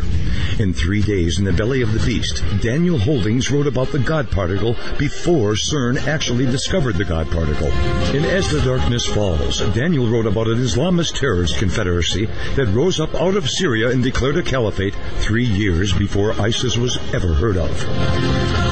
In his newest novel, Between the Veil, Daniel talks about a space between dimensions where supernatural beings can walk. He says that these novels are a warning from the Creator to his creation. Will war come to America?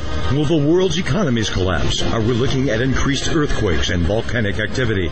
Will the United States fall into civil war? You can find all of Daniel's work at his website, DanielHoldings.com. That's DanielHoldings.com. All of these things and more are talked about in Daniel's books. To find out what's coming next, go to DanielHoldings.com. Worldwide demand is making coconuts one of the highest yielding cash crops available today. Coca-Cola, Pepsi, and many high net worth individuals have invested billions of dollars into coconuts for strong growth and solid long-term income. Yields could be as high as 18% or more per year. Capital appreciation and exceptional income for up to 60 long years would be an absolutely brilliant investment to pass on to future generations. Diversify wisely with direct ownership of fully managed coconuts on prime farmland close to the beautiful Costa Rican border. For more information, qualified accredited investors should go to profitsincoconuts.com or phone 855-888-6288. That's 855-888-6288. This announcement does not constitute an offer to sell securities or a solicitation of an offer to purchase. Offer made by prospectus only. 855-888-6288 or visit profitsincoconuts.com. profitsincoconuts.com. You may never look at your city, town, or its people the same way ever again. Stained by Blood, a murder investigation based upon a true story by private investigator Douglas J. Hagmann. Using the character Mark Stiles, Hagmann takes you on a journey behind the scenes where the homicide becomes a secondary to an underworld of satanic ritual abuse, child abduction, and even mind-controlled experimentation. For 5 years, a brutal killer remained on the loose, free to kill again. As Mark struggles to navigate the maze of bizarre twists and untangle a web of deeply hidden secrets kept by some of the most powerful and influential people in his community and beyond. Stained by Blood. Order your copy of this engaging novel today at HagmannandHagmann.com and click on the link. Stained by Blood at HagmannandHagmann.com and click on the link. Stained by Blood.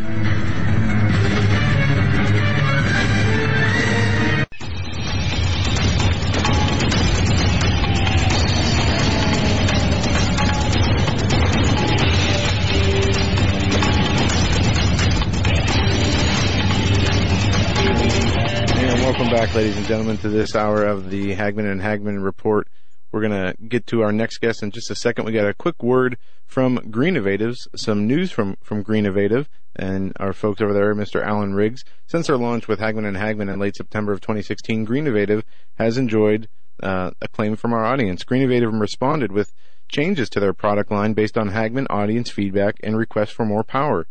They first introduced the Super G-Mag charger package with replaceable power pucks and some really cool accessories. This was a big hit, but the Hagmann audience wanted more, so Greenovative developed the Super G-Mag complete package that had lots of batteries and lots of adapters. You guessed it, the Hagmann audience wants more, and today is the day for more, inducing the Greenovative complete package with 2 pairs of the triple power pucks. Each pair of the triple power pucks will recharge over 300 AA batteries.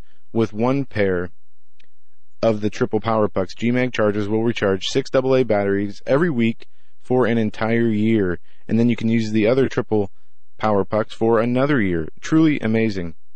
To say thanks again, Greenovative is offering a 12% discount on their G-Mag complete packages that come either with 2 pairs of standard power pucks or 2 pairs of the double power pucks or 2 pairs of the triple power pucks. It's your choice, folks. Go to greenovative.com, that's greenovative.com, and enter the discount code Hagmann to receive your 12% discount on 1 or more of their complete packages. When you need it, you'll be glad you did. Say thank you to Alan Riggs and get in touch with him with any questions. I'm so excited to have with us. We're excited to have with us Chris Gaubatz. I feel like I know Chris. I don't know him personally, but I know him by reputation, by profession. He's just a tremendous undercover investigator, security consultant. His website, understandingthethreat.com. He is the National Security Consultant Vice President of Understanding the Threat. Go to understandingthethreat.com. But where I was introduced to him, he's the son of Dave Gaubatz, Chris Gaubatz, of the book Muslim Mafia fame. Now, folks, if you don't have a copy of this book, get your hands on this book, Muslim Mafia. It is a tremendous investigative expose into the Council on American Islamic Relations. I just can't say enough good about this book and about the investigative work product by our next guest here, Mr. Chris Gaubatz. He's the son of an Air Force, career Air Force OSI, a special agent. He grew up in as a son of a military person, grew up in a number of different locations. He's worked for several Fortune 500 companies conducting fraud investigations and asset protection, parallel to what my career, actually, although he's a lot younger and better looking than I am. So, having said that, Chris, thank you so much for your gift of time coming on with us. Oh, thank you so much for having me on. I'm glad to be on tonight. Well, I'll tell you, your reputation precedes you, at least in my venue, in the investigative realm.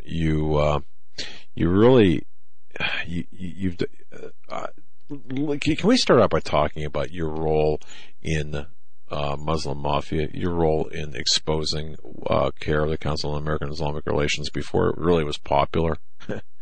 Sure, yeah. You said it. It definitely wasn't popular to speak about Islamic terrorism or the Caliphate or Sharia or Jihad back in 2007. Right. But my father was a career Air Force.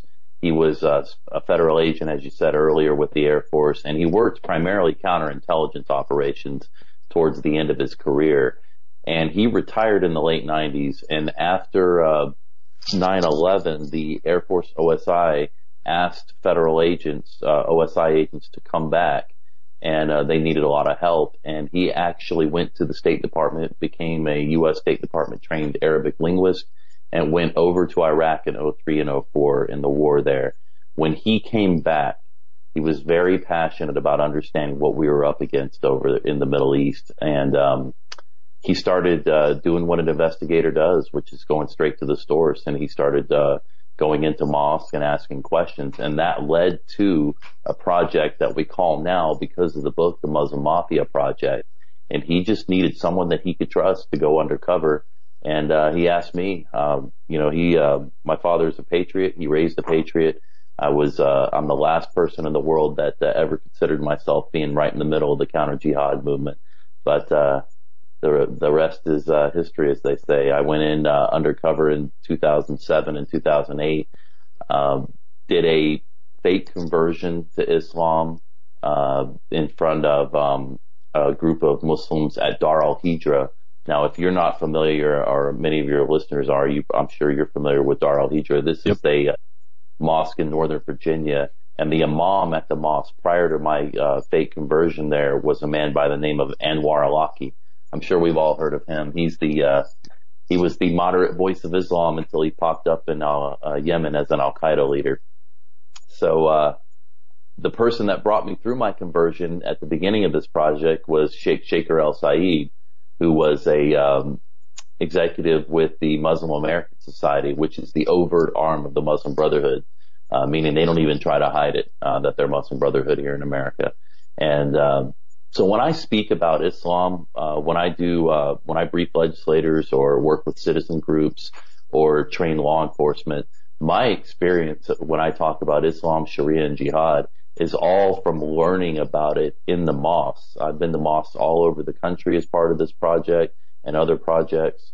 And, but I found myself after my conversion learning about Islam from Islamic scholars, going to the mosque, learning how to pray as a Muslim, learning how to eat, learning how to interact with other Muslims, so that I would come off as a Sharia compliant Muslim once I showed up to Cara Maryland, Virginia office in Herndon, Virginia, and started working as an intern there.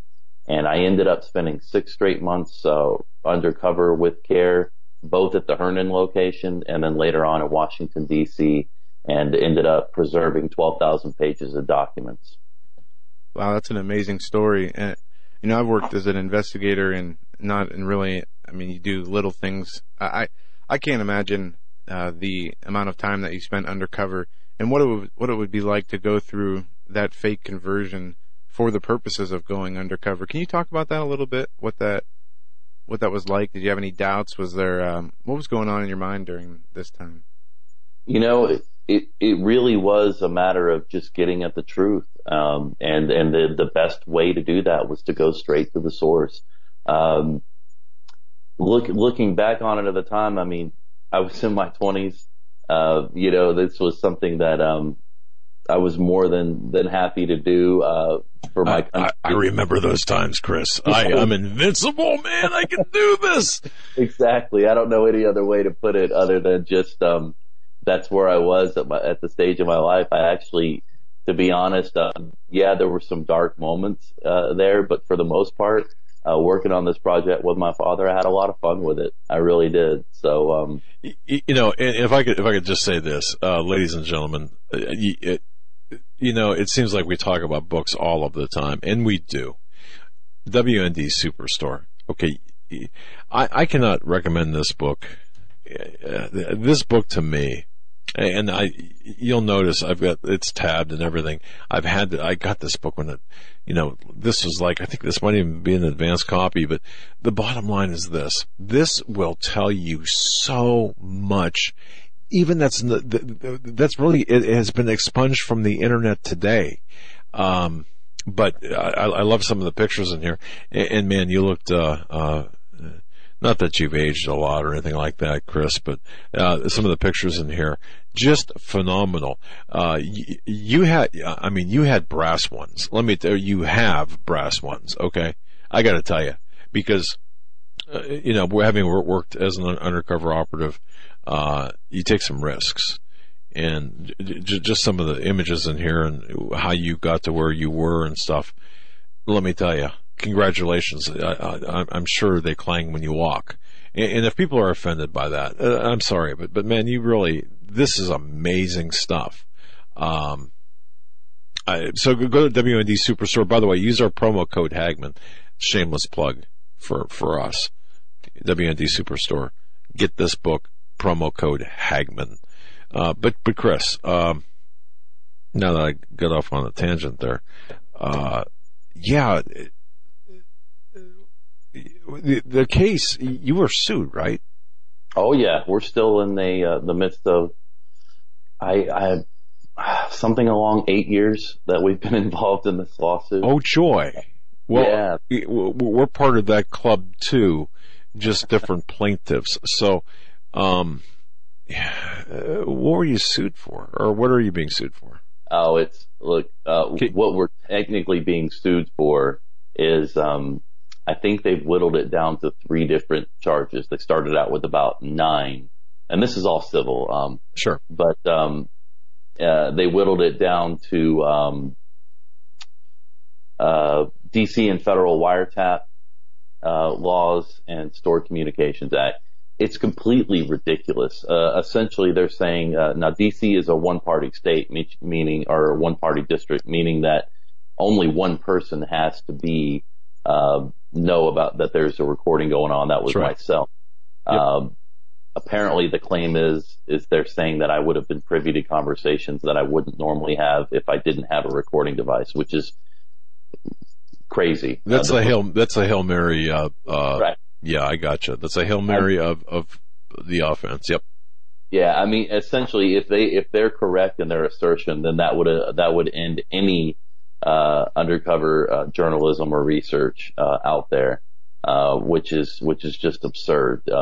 People have a right to record in one-party states, but from my perspective, I really just think that they felt like they got punched in the mouth, figuratively, of course, and this is just a show for their donors. And look, they're one of the most litigious organizations in America. They wage lawfare, which is, from their perspective, a Sharia perspective, a form of jihad, against all kinds of Americans. So in many ways, I am more than happy to get up on the stand and defend what we did. This is really, from my perspective, they're just trying to save face with this law. Yes. And I will say that you mentioned the word lawfare, and again, being in that club, it's an expensive club to. The price of admission is quite high because, regardless of the merits of the case, you still have to fight. You have to pay an attorney. And it's you wake up in the morning and you just wonder what fresh hell you're going to wake up to again. So I get all that, but seriously, you taking on this Leviathan, along with your dad and how you did this, I have so much admiration for you. What do you want to what can we talk about with where we are today? Because maybe to add context to things. And again, folks, this book, Critical Reading, Muslim Mafia, by David Gaubatz and Paul Sperry, WorldNet Daily, WND Superstore, use the promo code Hagmann. It does help us out. It helps them out, helps us out. But where should we start, given the landscape, the political landscape, after 8 years of Obama, and of course previous to that, the softening up of America with Islam? Where do you want to take this? Well, it's interesting when we're talking about Muslim Mafia. This is one of those books that I would argue is more relevant now than when it came out. Agreed. CARE is still Hamas. CARE is still the Muslim Brotherhood. And they were back in 2009 when this book came out. But this tells the story of who they are and how they operate. And the playbook that CARE uses and the Muslim Brotherhood uses here in America, there are a lot of parallels with the DNC playbook because it really hasn't changed since that book came out in 2009. Now, when the book came out, there wasn't an Islamic State caliphate, and I think that really changed the landscape to where the average American started to realize, this handful of people that we're talking about, the goal of jihadi groups all over the planet was to wage jihad until they had a caliphate. Well, now we've actually seen it happen. And I think ever since the Islamic State has come around, more and more Americans and people in the West are starting to wake up. But what we talked about, the political influence operations that the Muslim Brotherhood and specifically CARE operated in 2009, they're still doing those operations today. the media manipulation and propaganda that they're able to work with mainstream media. I mean, it's from analyzing the enemy on this, it's incredibly impressive just how entrenched a Hamas, a jihadi organization, which CARE is a Hamas organization, per evidence in terrorism trials, including the largest terrorism financing and Hamas trial ever successfully prosecuted in U.S. history, the U.S. versus Holy Land Foundation. It's amazing how, knowing all of that information, whenever there's a story in the Associated Press or other mainstream media outlets, CARE is one of the first people that is quoted in the story, even though this is a jihadi organization. That to me just shows the level of penetration that they've been able to accomplish. And if anything, they've sped that up since Muslim Mafia came out in 2009. They certainly haven't slowed down at all. How did Obama massage this? Or let me re-ask that question, or ask it differently. What role do you think Obama played in the larger sense with respect to CARE and Islam in the United States as a whole? Well, CARE is a Hamas organization, which is the Palestinian branch of the Muslim Brotherhood. So CARE is Hamas here in the United States. The Muslim Brotherhood has the exact same agenda as the Islamic State or Al-Qaeda, again, to establish an Islamic State under Sharia. Obama was the dream president for the Muslim Brotherhood, because while the Muslim Brotherhood certainly had a seat at the table, they were certainly part of the decision-making process under the Bush years. They had brought themselves or insinuated themselves into the administration and affected foreign policy, particularly when it came to the Middle East, and were beginning to affect counterterrorism training programs here in the United States. They really took off during the Obama years. I mean, they were regulars at the White House. People like Ingrid Mattson, Mohammed Majid. These are people that, Mohammed Majid, just to give you an example, is someone that was the president of the Islamic Society of North America, which per evidence entered into terrorism trials. The Islamic Society of North America is a Muslim Brotherhood organization, and he had a secret clearance and was part of the Department of Homeland Security Advisory Committee under the Obama years.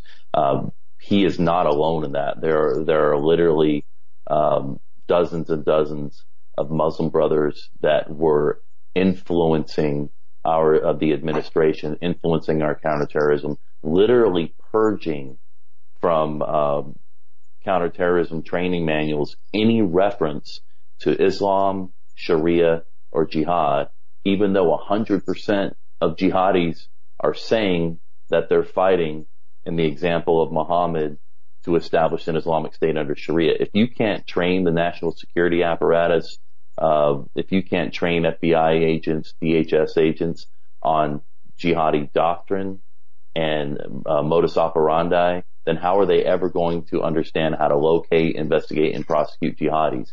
And that was the goal of the Muslim Brotherhood, and they were welcomed right in with open arms into the Obama administration. It's interesting. Chris, I want to kind of go into left field a little bit here and ask you more of a question of society and pop culture, of why Islam is becoming so accepted in circles like Hollywood, like in the major political circles. Why it's becoming so kind of trendy to be Islamic? What's the appeal that you see there? Well, it's twofold. Well, more than twofold, but I'll just limit it to a few of the major ones.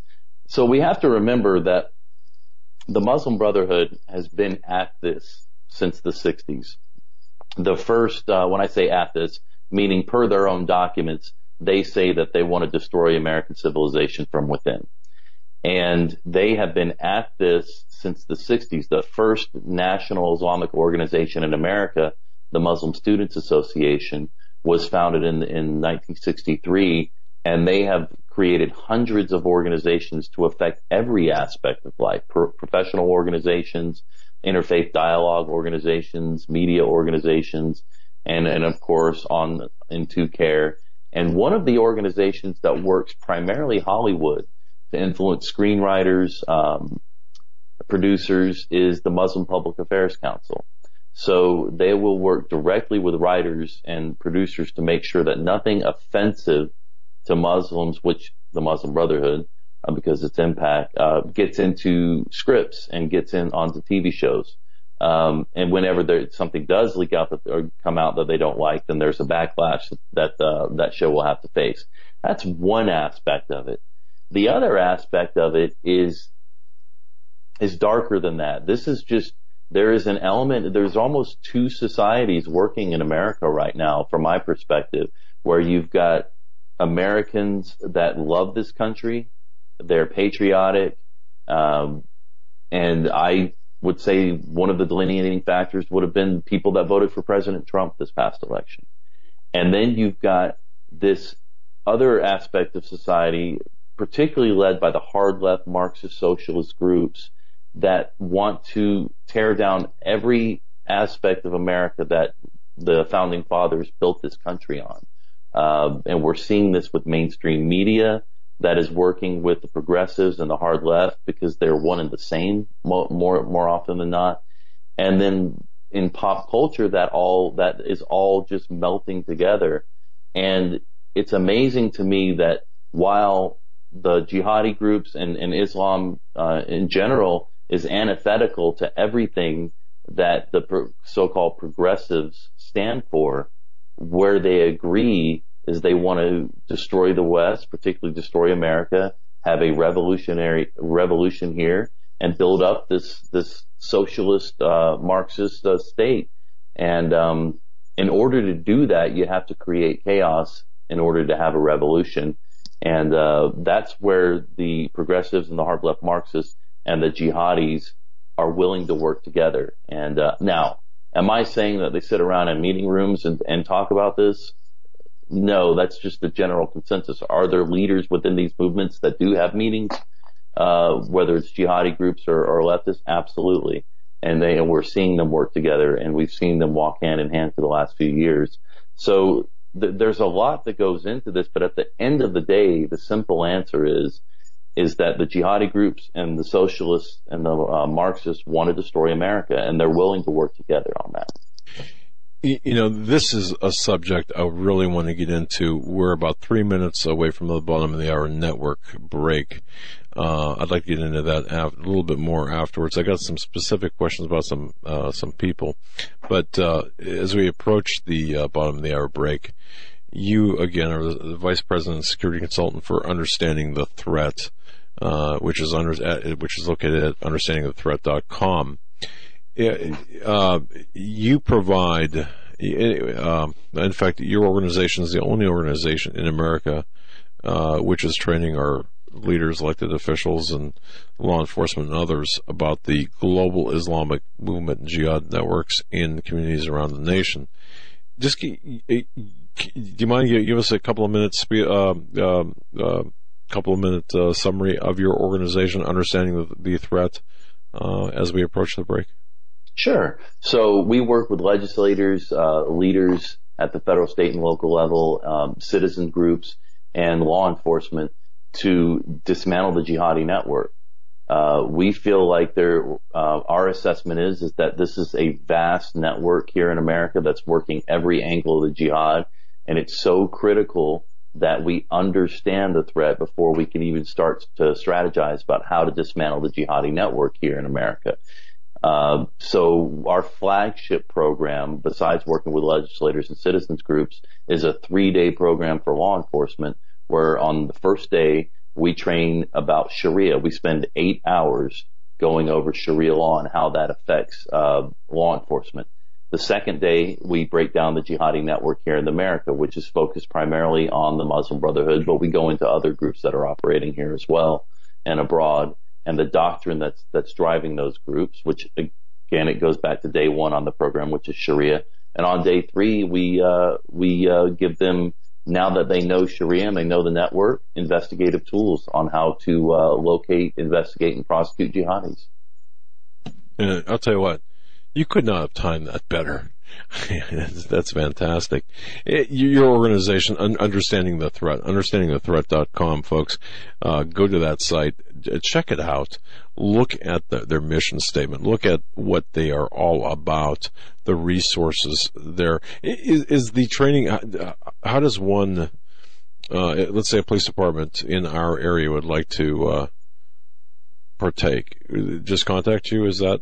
Yeah, just go on the website and under the contact tab and let us know, and we'll definitely reach out to them and give them some more information. Actually, because I did have a conversation with one of the brass of a local police department here, not too far from here, and we were talking about this very issue. So you might be getting a call based on our recommendation. We're talking with Chris Gaubatz, understandingthethreat.com, but the guy featured is the undercover operative in this book right here, Muslim Mafia. Go to WorldNet Daily. Go to WND Superstore, superstore.wnd.com. Use the promo code Hagmann and grab yourself a copy of this book. You will not be sorry. Just the part about Anwar al-Awlaki alone. Worth the price of the book, plus much more. Folks, stay right where you're at. Network break coming up. More with Chris Gaubatz on the other side.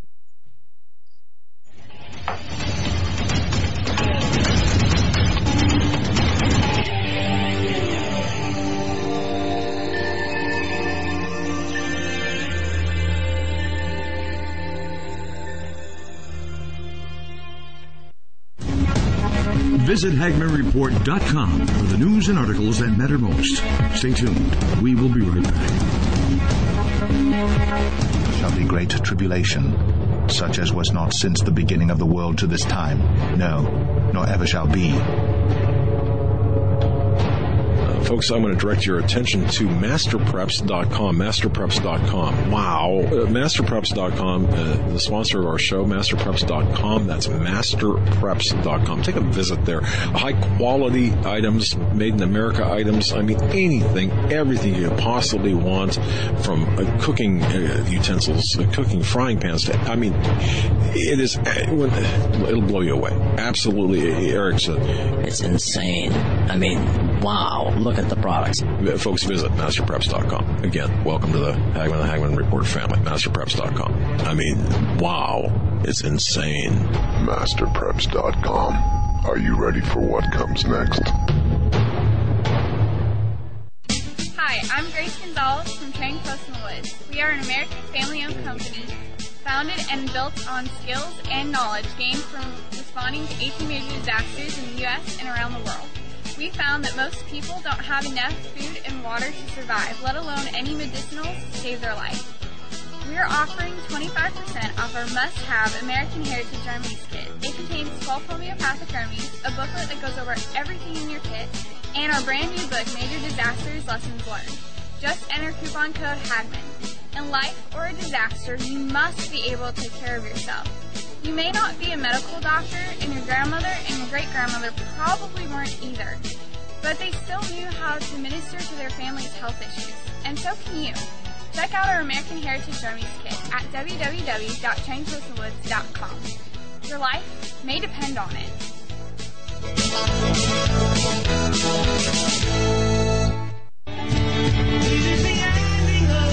Hello, everyone. This is Joe Charles, the guy whose voice is heard announcing for the Hagmann and Hagmann Report right here on YouTube and across the Global Star Radio Network. There have been many people wondering whose music is being played during those breaks. Well, you guessed it. And we're very pleased to announce that all that music and 11 brand new songs from the CD New Jerusalem is set for release on April 10th for download on iTunes. That means you can help support my ministry and be blessed by this awesome, inspiring recording. I have been fortunate to work with some phenomenal musicians from around the world that helped us put this recording together in the studio. Simply go to joecharlesmusic.com and click on the iTunes link. Or, if you'd rather have a CD, we'll send one right out to you. Just leave me your email and we'll get right back to you. And thanks to Doug and Joe Hagmann for making this all possible. God bless.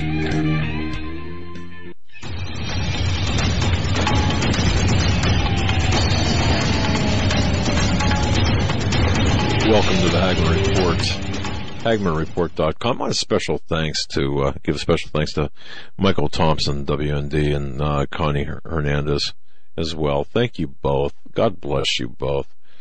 Great people at WND. Superstore.wnd.com, where you can get Muslim Mafia. Highly recommend it. All their stuff, but Muslim Mafia indeed. Chris Gaubatz is really kind of like the star player in that, in my view anyway. It's just an amazing read, and it's more relevant, as Chris says, more relevant today. Not just as relevant, but even more relevant today than it was at the time it was written. And I admire Chris for his tenacity, his courageousness, his courage, and his investigative ability very much. And understanding the threat is, in fact, the website to go to. But Chris, let me just, rather than go where I thought we'd go before the break, let me ask you this. You had uncovered, it's always investigations. You follow the money, and there's always seems to be criminal elements involving money. You had uncovered a fraud scheme involving CARE. Correct. Mm-hmm. Okay. Yeah. Let's get into that. For those people who are unfamiliar with the entire process, it's in the book, but for those people who are unfamiliar with it, talk to us like we know nothing about it, and let's just kind of get into it. Okay. All right. Sure. So when I first began my internship at the Herndon office, the CARE Maryland, Virginia office in Herndon, Virginia, within just a couple of weeks, we uncovered a fraud scheme where essentially the resident attorney, there was only one resident attorney. This is a satellite office for CARE. One resident attorney that they were putting out brochures to Muslims in the area saying, if you have trouble with your employer, they're not allowing you to wear your hijab or something like that, then, or your immigration case, then contact our resident attorney. And what we were able to uncover and show was that the one resident attorney, and remember, this is an organization that bills itself as a Muslim civil rights organization, and their one resident attorney in this office was taking money from Muslims to handle their immigration cases. The problem was he wasn't actually representing them in their immigration cases because he wasn't even an attorney. He had never practiced law. He had never passed the state bar exam. Wasn't licensed to practice law anywhere in the United States, and he had a rap sheet out of Philadelphia. That was CARE's civil rights resident attorney. And so when CARE got wind of this, and the executives at Washington, D.C. got wind of this, rather than doing the right thing, they actually contacted the victims and made them sign a document saying that they wouldn't disclose this to the media. And then, rather than contacting the police and contacting the State Bar Association and telling them that, hey, we're a civil rights organization, but we didn't take 5 minutes to vet our one attorney, they did the opposite of the right thing. They closed down their offices, they closed down their email accounts, their bank accounts, and then they started shredding documents. Now, if you're an intern in an office, that's the person that does the boring work like shredding, right? So I was the one that was tasked with shredding documents, and that was the beginning of me preserving evidence at that office. That's how I ended up getting 12,000 pages of documents. A lot of those came out of that office. Now, because that office closed down, the executive director actually gave me a recommendation so that I could go right into the Washington, D.C. office. And they never vetted me because I got a recommendation from the executive director of the Herndon office. So in many ways, as far as the project goes, it was fortuitous that right there, if I wouldn't have been in that office at that time, they would have closed that office and no one would have ever known why they closed the office. Now, my father ended up contacting the Muslim victims of this fraud scheme, and several of them agreed to sue CARE And so there is a lawsuit going on right now where the victims of this fraud scheme are suing CARE. So, we're doing our part to get at these jihadis any way we can. I take it CARE hasn't sent you any invitations or Christmas cards or, happy Ramadan wishes, right? No, Ibrahim Hooper was trying to help me get married while I was undercover there, and no, he has ceased to offer his assistance in that matter. So. Oh my goodness. Okay, and obviously, when an investigation is as effective as yours was, the blowback extensive and intense, and of course, so you're to be shredding documents. You're not shredding documents. You're actually securing that for evidence, and you're actually when reading the book. I mean, there's a lot of information of activity that would be, in my view, and this is my personal opinion, that would be considered seditious or antithetical to the Constitution and against the government. But yet here's a lawsuit, against you. By the way, if we covered this already, I apologize. Where does that stand at this point? Is it pretty much? Yeah. So from my understanding, and I don't follow this day to day, but my understanding is that all of the pre-trial proceedings are completed. So it is, I am hoping that we will get to go to trial either at the end of this year or the first half of next year. Okay. That is where we stand. These things take last year too. So man, I mean, again, understanding how these work, being a part of that exclusive club, these take a long time and certainly a lot of money. 8 years, you said? 8 years in? Yeah, the book came out in late 2009, and if it's not 8 years, it's somewhere around 7, because I think the lawsuit came out in 2009 or 2010. So. And yeah, that's a lot of money. And it quite the emotional toll it has on, I'm sure it has on you, the financial toll is just amazing. All right, and I understand too, how delicate you have to be when it comes to this kind of stuff. Now, well, the nice thing is most of it's all in the book anyway. So. Well, there you go, and that's that by itself is a good reason, folks. Muslim Mafia. WD Superstore. And again, thank you to Michael Thompson and Connie Hernandez. But okay, where we stand right now, you've got we've got two Islamic or Muslim congressmen, Andre Carson, Keith Ellison. But by the way, let me ask you about Obama. Do you believe Obama is a Muslim? And in the circle of that you were in CARE, any reference to Obama, any inside scoop you can kind of give us? Everyone was incredibly excited about President Obama. I don't think it matters, and I don't mean this to dodge the question. Sure. I just mean that I don't think it mattered to them from a policy standpoint. He did everything the Muslim Brotherhood could have ever dreamed of. So whether, from their perspective, whether he was a Muslim or not, they didn't care, because even if they would have had a Muslim president, they couldn't have done more for the Muslim Brotherhood than President Obama did anyway. Right. So that's why I say I really don't, I don't know one way or the other. I've heard a lot of anecdotal stories, but I don't know. And from a policy, national security perspective, it doesn't matter, because he did everything the Muslim Brotherhood could have ever dreamed of. And you're exactly right. Yeah. Okay.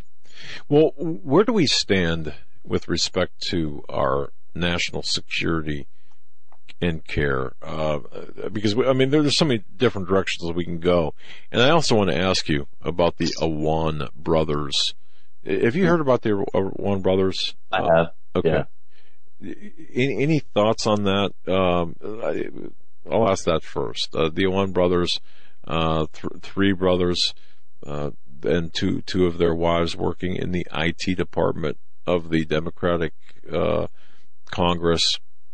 For those who don't know, any thoughts or assessments on that situation? Well, just simply, if we can't even vet our own people that are working in IT on Capitol Hill, how in the world do we think that we're going to vet Muslim refugees coming over here? Good point. But that's sidebar. Look, there is catastrophic failure across the board on vetting Muslims. There seems to be, and it's not a coincidence. That's what CARE has worked for. That's been their agenda on Capitol Hill, is to get everybody walking on eggshells when it comes to Islam and Muslims, to where they won't do due diligence on investigating and vetting the people that they have right in there. And so for every Owen brothers that gets caught in this situation, know that there are plenty more out there right now that are gathering intelligence that were never vetted properly and will do damage or harm to the U.S. in the future. So it's just one example, one data point of how we have failed on this issue. I understand, and that's a very good point. Our obviously what President Trump has attempted to do, many refer to it as a Muslim ban. I do suspect that you feel that's appropriate given the political and spirit or religious ideology of Muslims. Look, I always say when I'm asked about the travel ban, and I see this on social media quite a bit, where people will say, it's even the people defending the policy will say, it's not a Muslim ban. It's not a Muslim ban. It's just these particular countries. It's a good first step, but 100%, I don't believe that there's any problem from a national security perspective if there were a Muslim ban, to where we said, look, this is an ideology that teaches the Sharia, and there's no Islam without Sharia, there's no Sharia without Islam, that teaches that the entire planet should be subjugated under Sharia law. Now, I don't want my family and my and everyone else's family in America to ever have to worry about being subjugated under Sharia law. And so why in the world would we allow Muslims here in the first place? And for people that don't understand this threat and really haven't read or studied Sharia, don't understand what Islam is truly about, they only have snippets. If once you understand this threat, I've been to mosques all over the country. I never heard a peaceful version of Islam at any mosque I ever attended.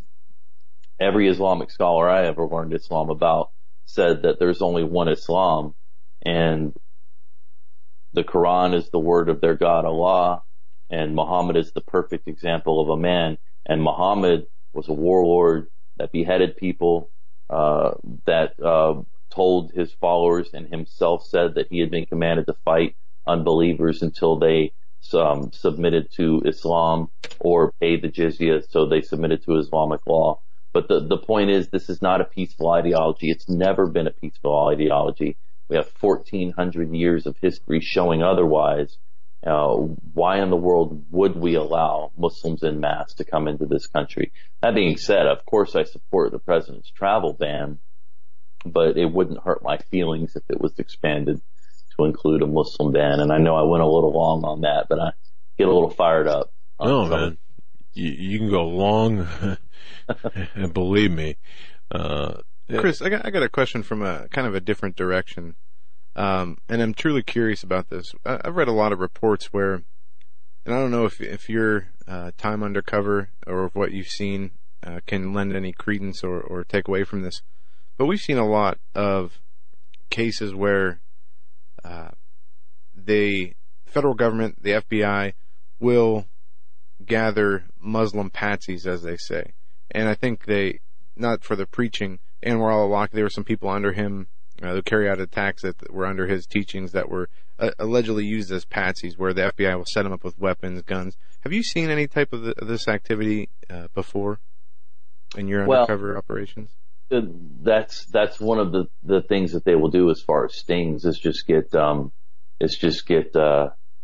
people to think that they're actually arming themselves. I mean, like for the instance of Terry Lee Lowen, this was an FBI sting in Wichita, in Kansas, where he thought he was driving a van full of explosives onto a tarmac at the airport and was going to blow up a plane of innocent passengers sitting there on the tarmac, and of course they were all inert. So that's certainly a valid technique that the FBI will use in their stings.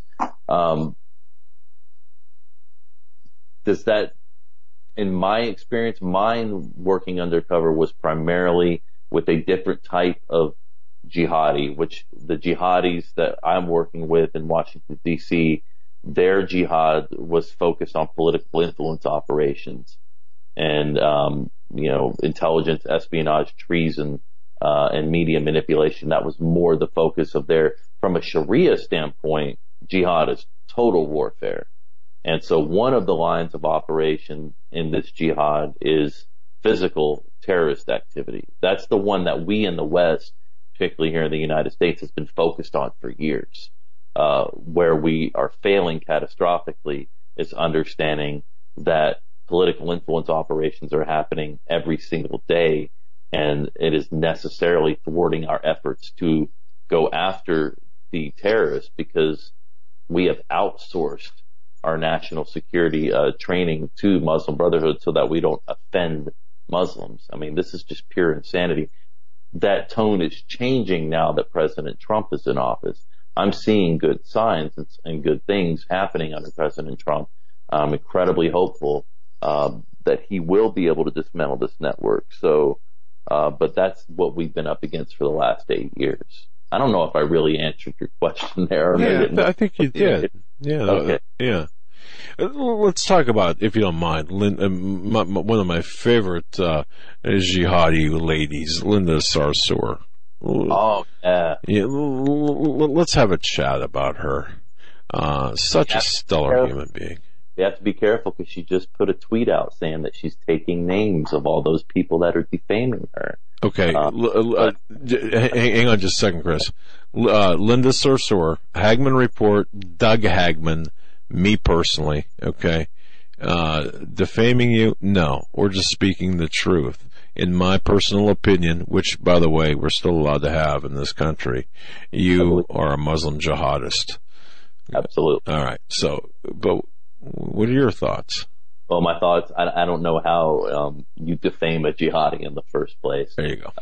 But look, this is a person that I think is the poster child for what's been called the red-green axis, where you've got the hard left Marxist socialist groups working hand in hand with the jihadi groups. For me, Linda Sarsour is the poster child of that.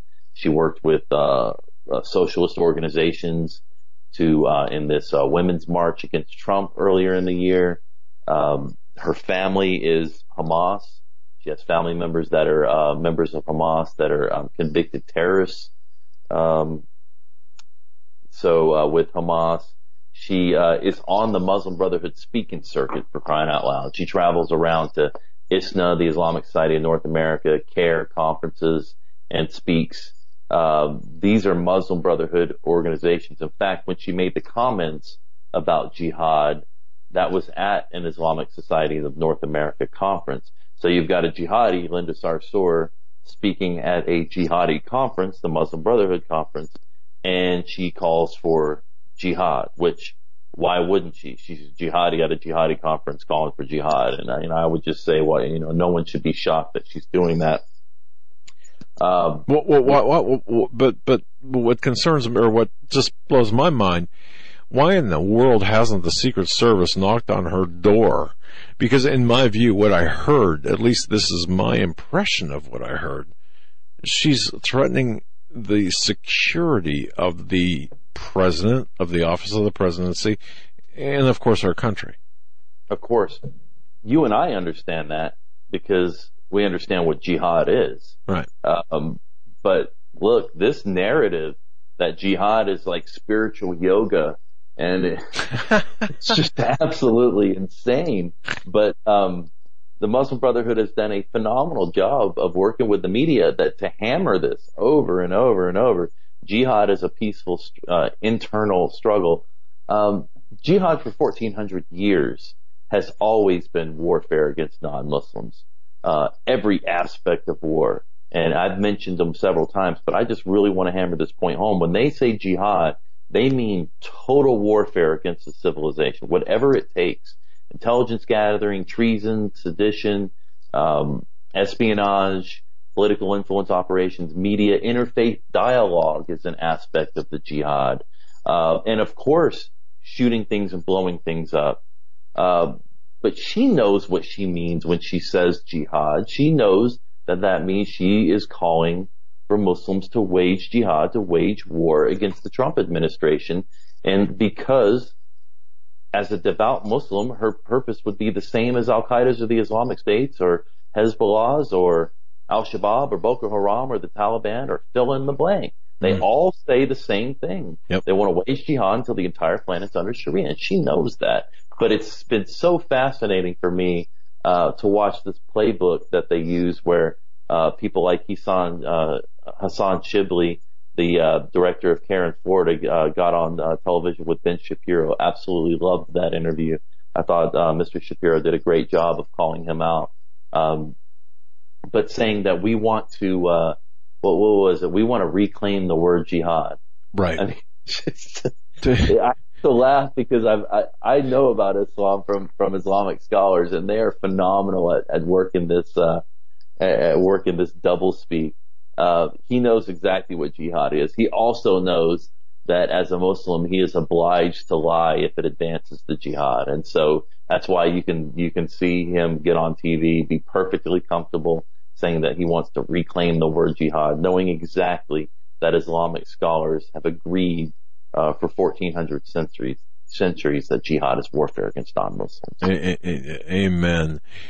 Just to give you a heads up, Chris, I'm going to, we're going to edit this segment of your appearance, and I'm going to tweet it to Linda along with my comments.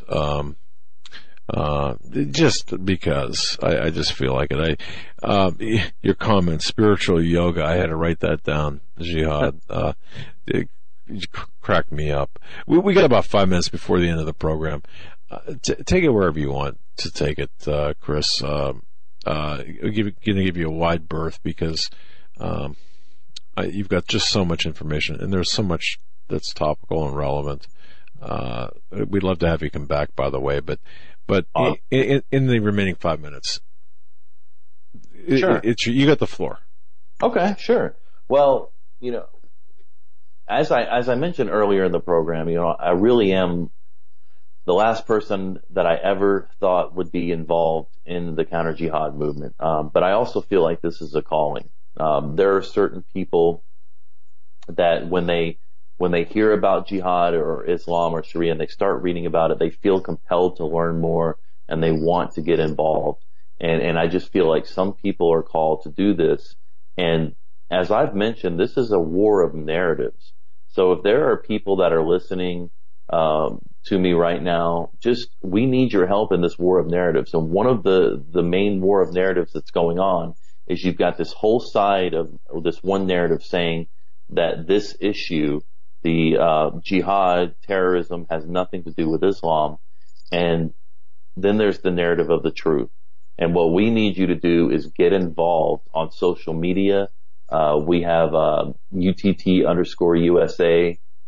Follow us on Twitter. And then my handle on Twitter is Gaubatz. But get involved. Sign up for our newsletter at understandingthethreat.com. Get a copy of Muslim Mafia on WorldNet Daily's site. Learn as much as you possibly can so that you can speak intelligently about this threat to your friends, your neighbors, your pastors, your sheriffs. The bottom line is we are witnessing the collapse of Europe as we speak right now. There are certain countries in Europe, short of a miracle, that will become an Islamic state. And our assessment and understanding of the threat is that we are not very far behind Europe in that.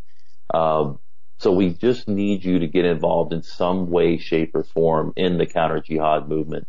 And at Understanding the Threat, we are more than happy to do that. Contact me anytime at Understanding the Threat or on Twitter.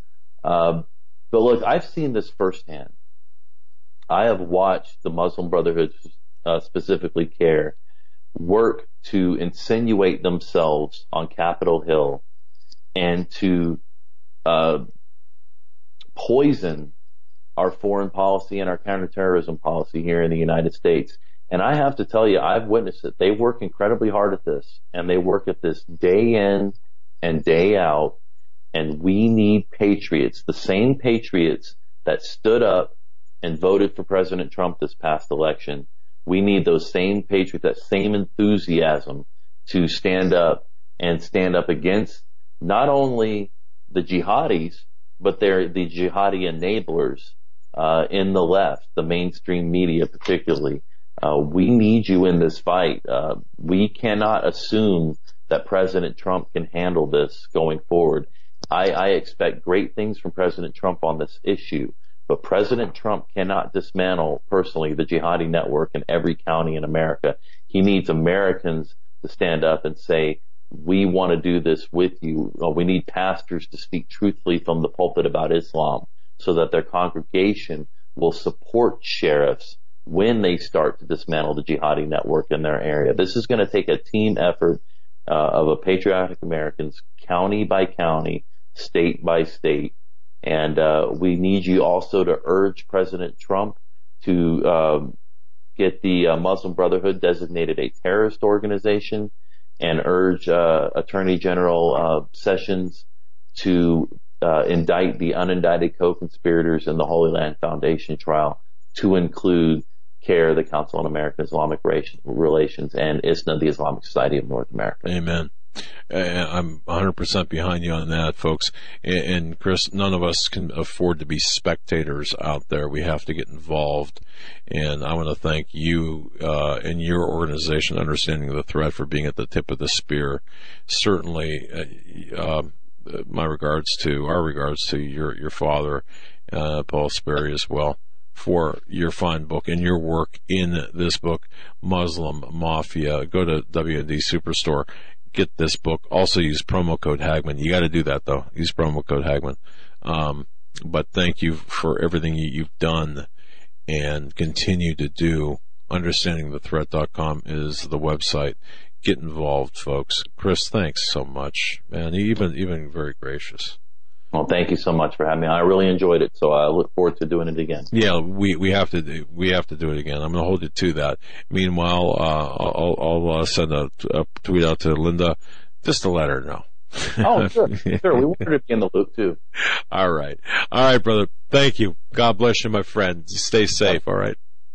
You too. Thank you. All right, Chris Gaubatz, a guy that I really great interview. Yeah, I really like him.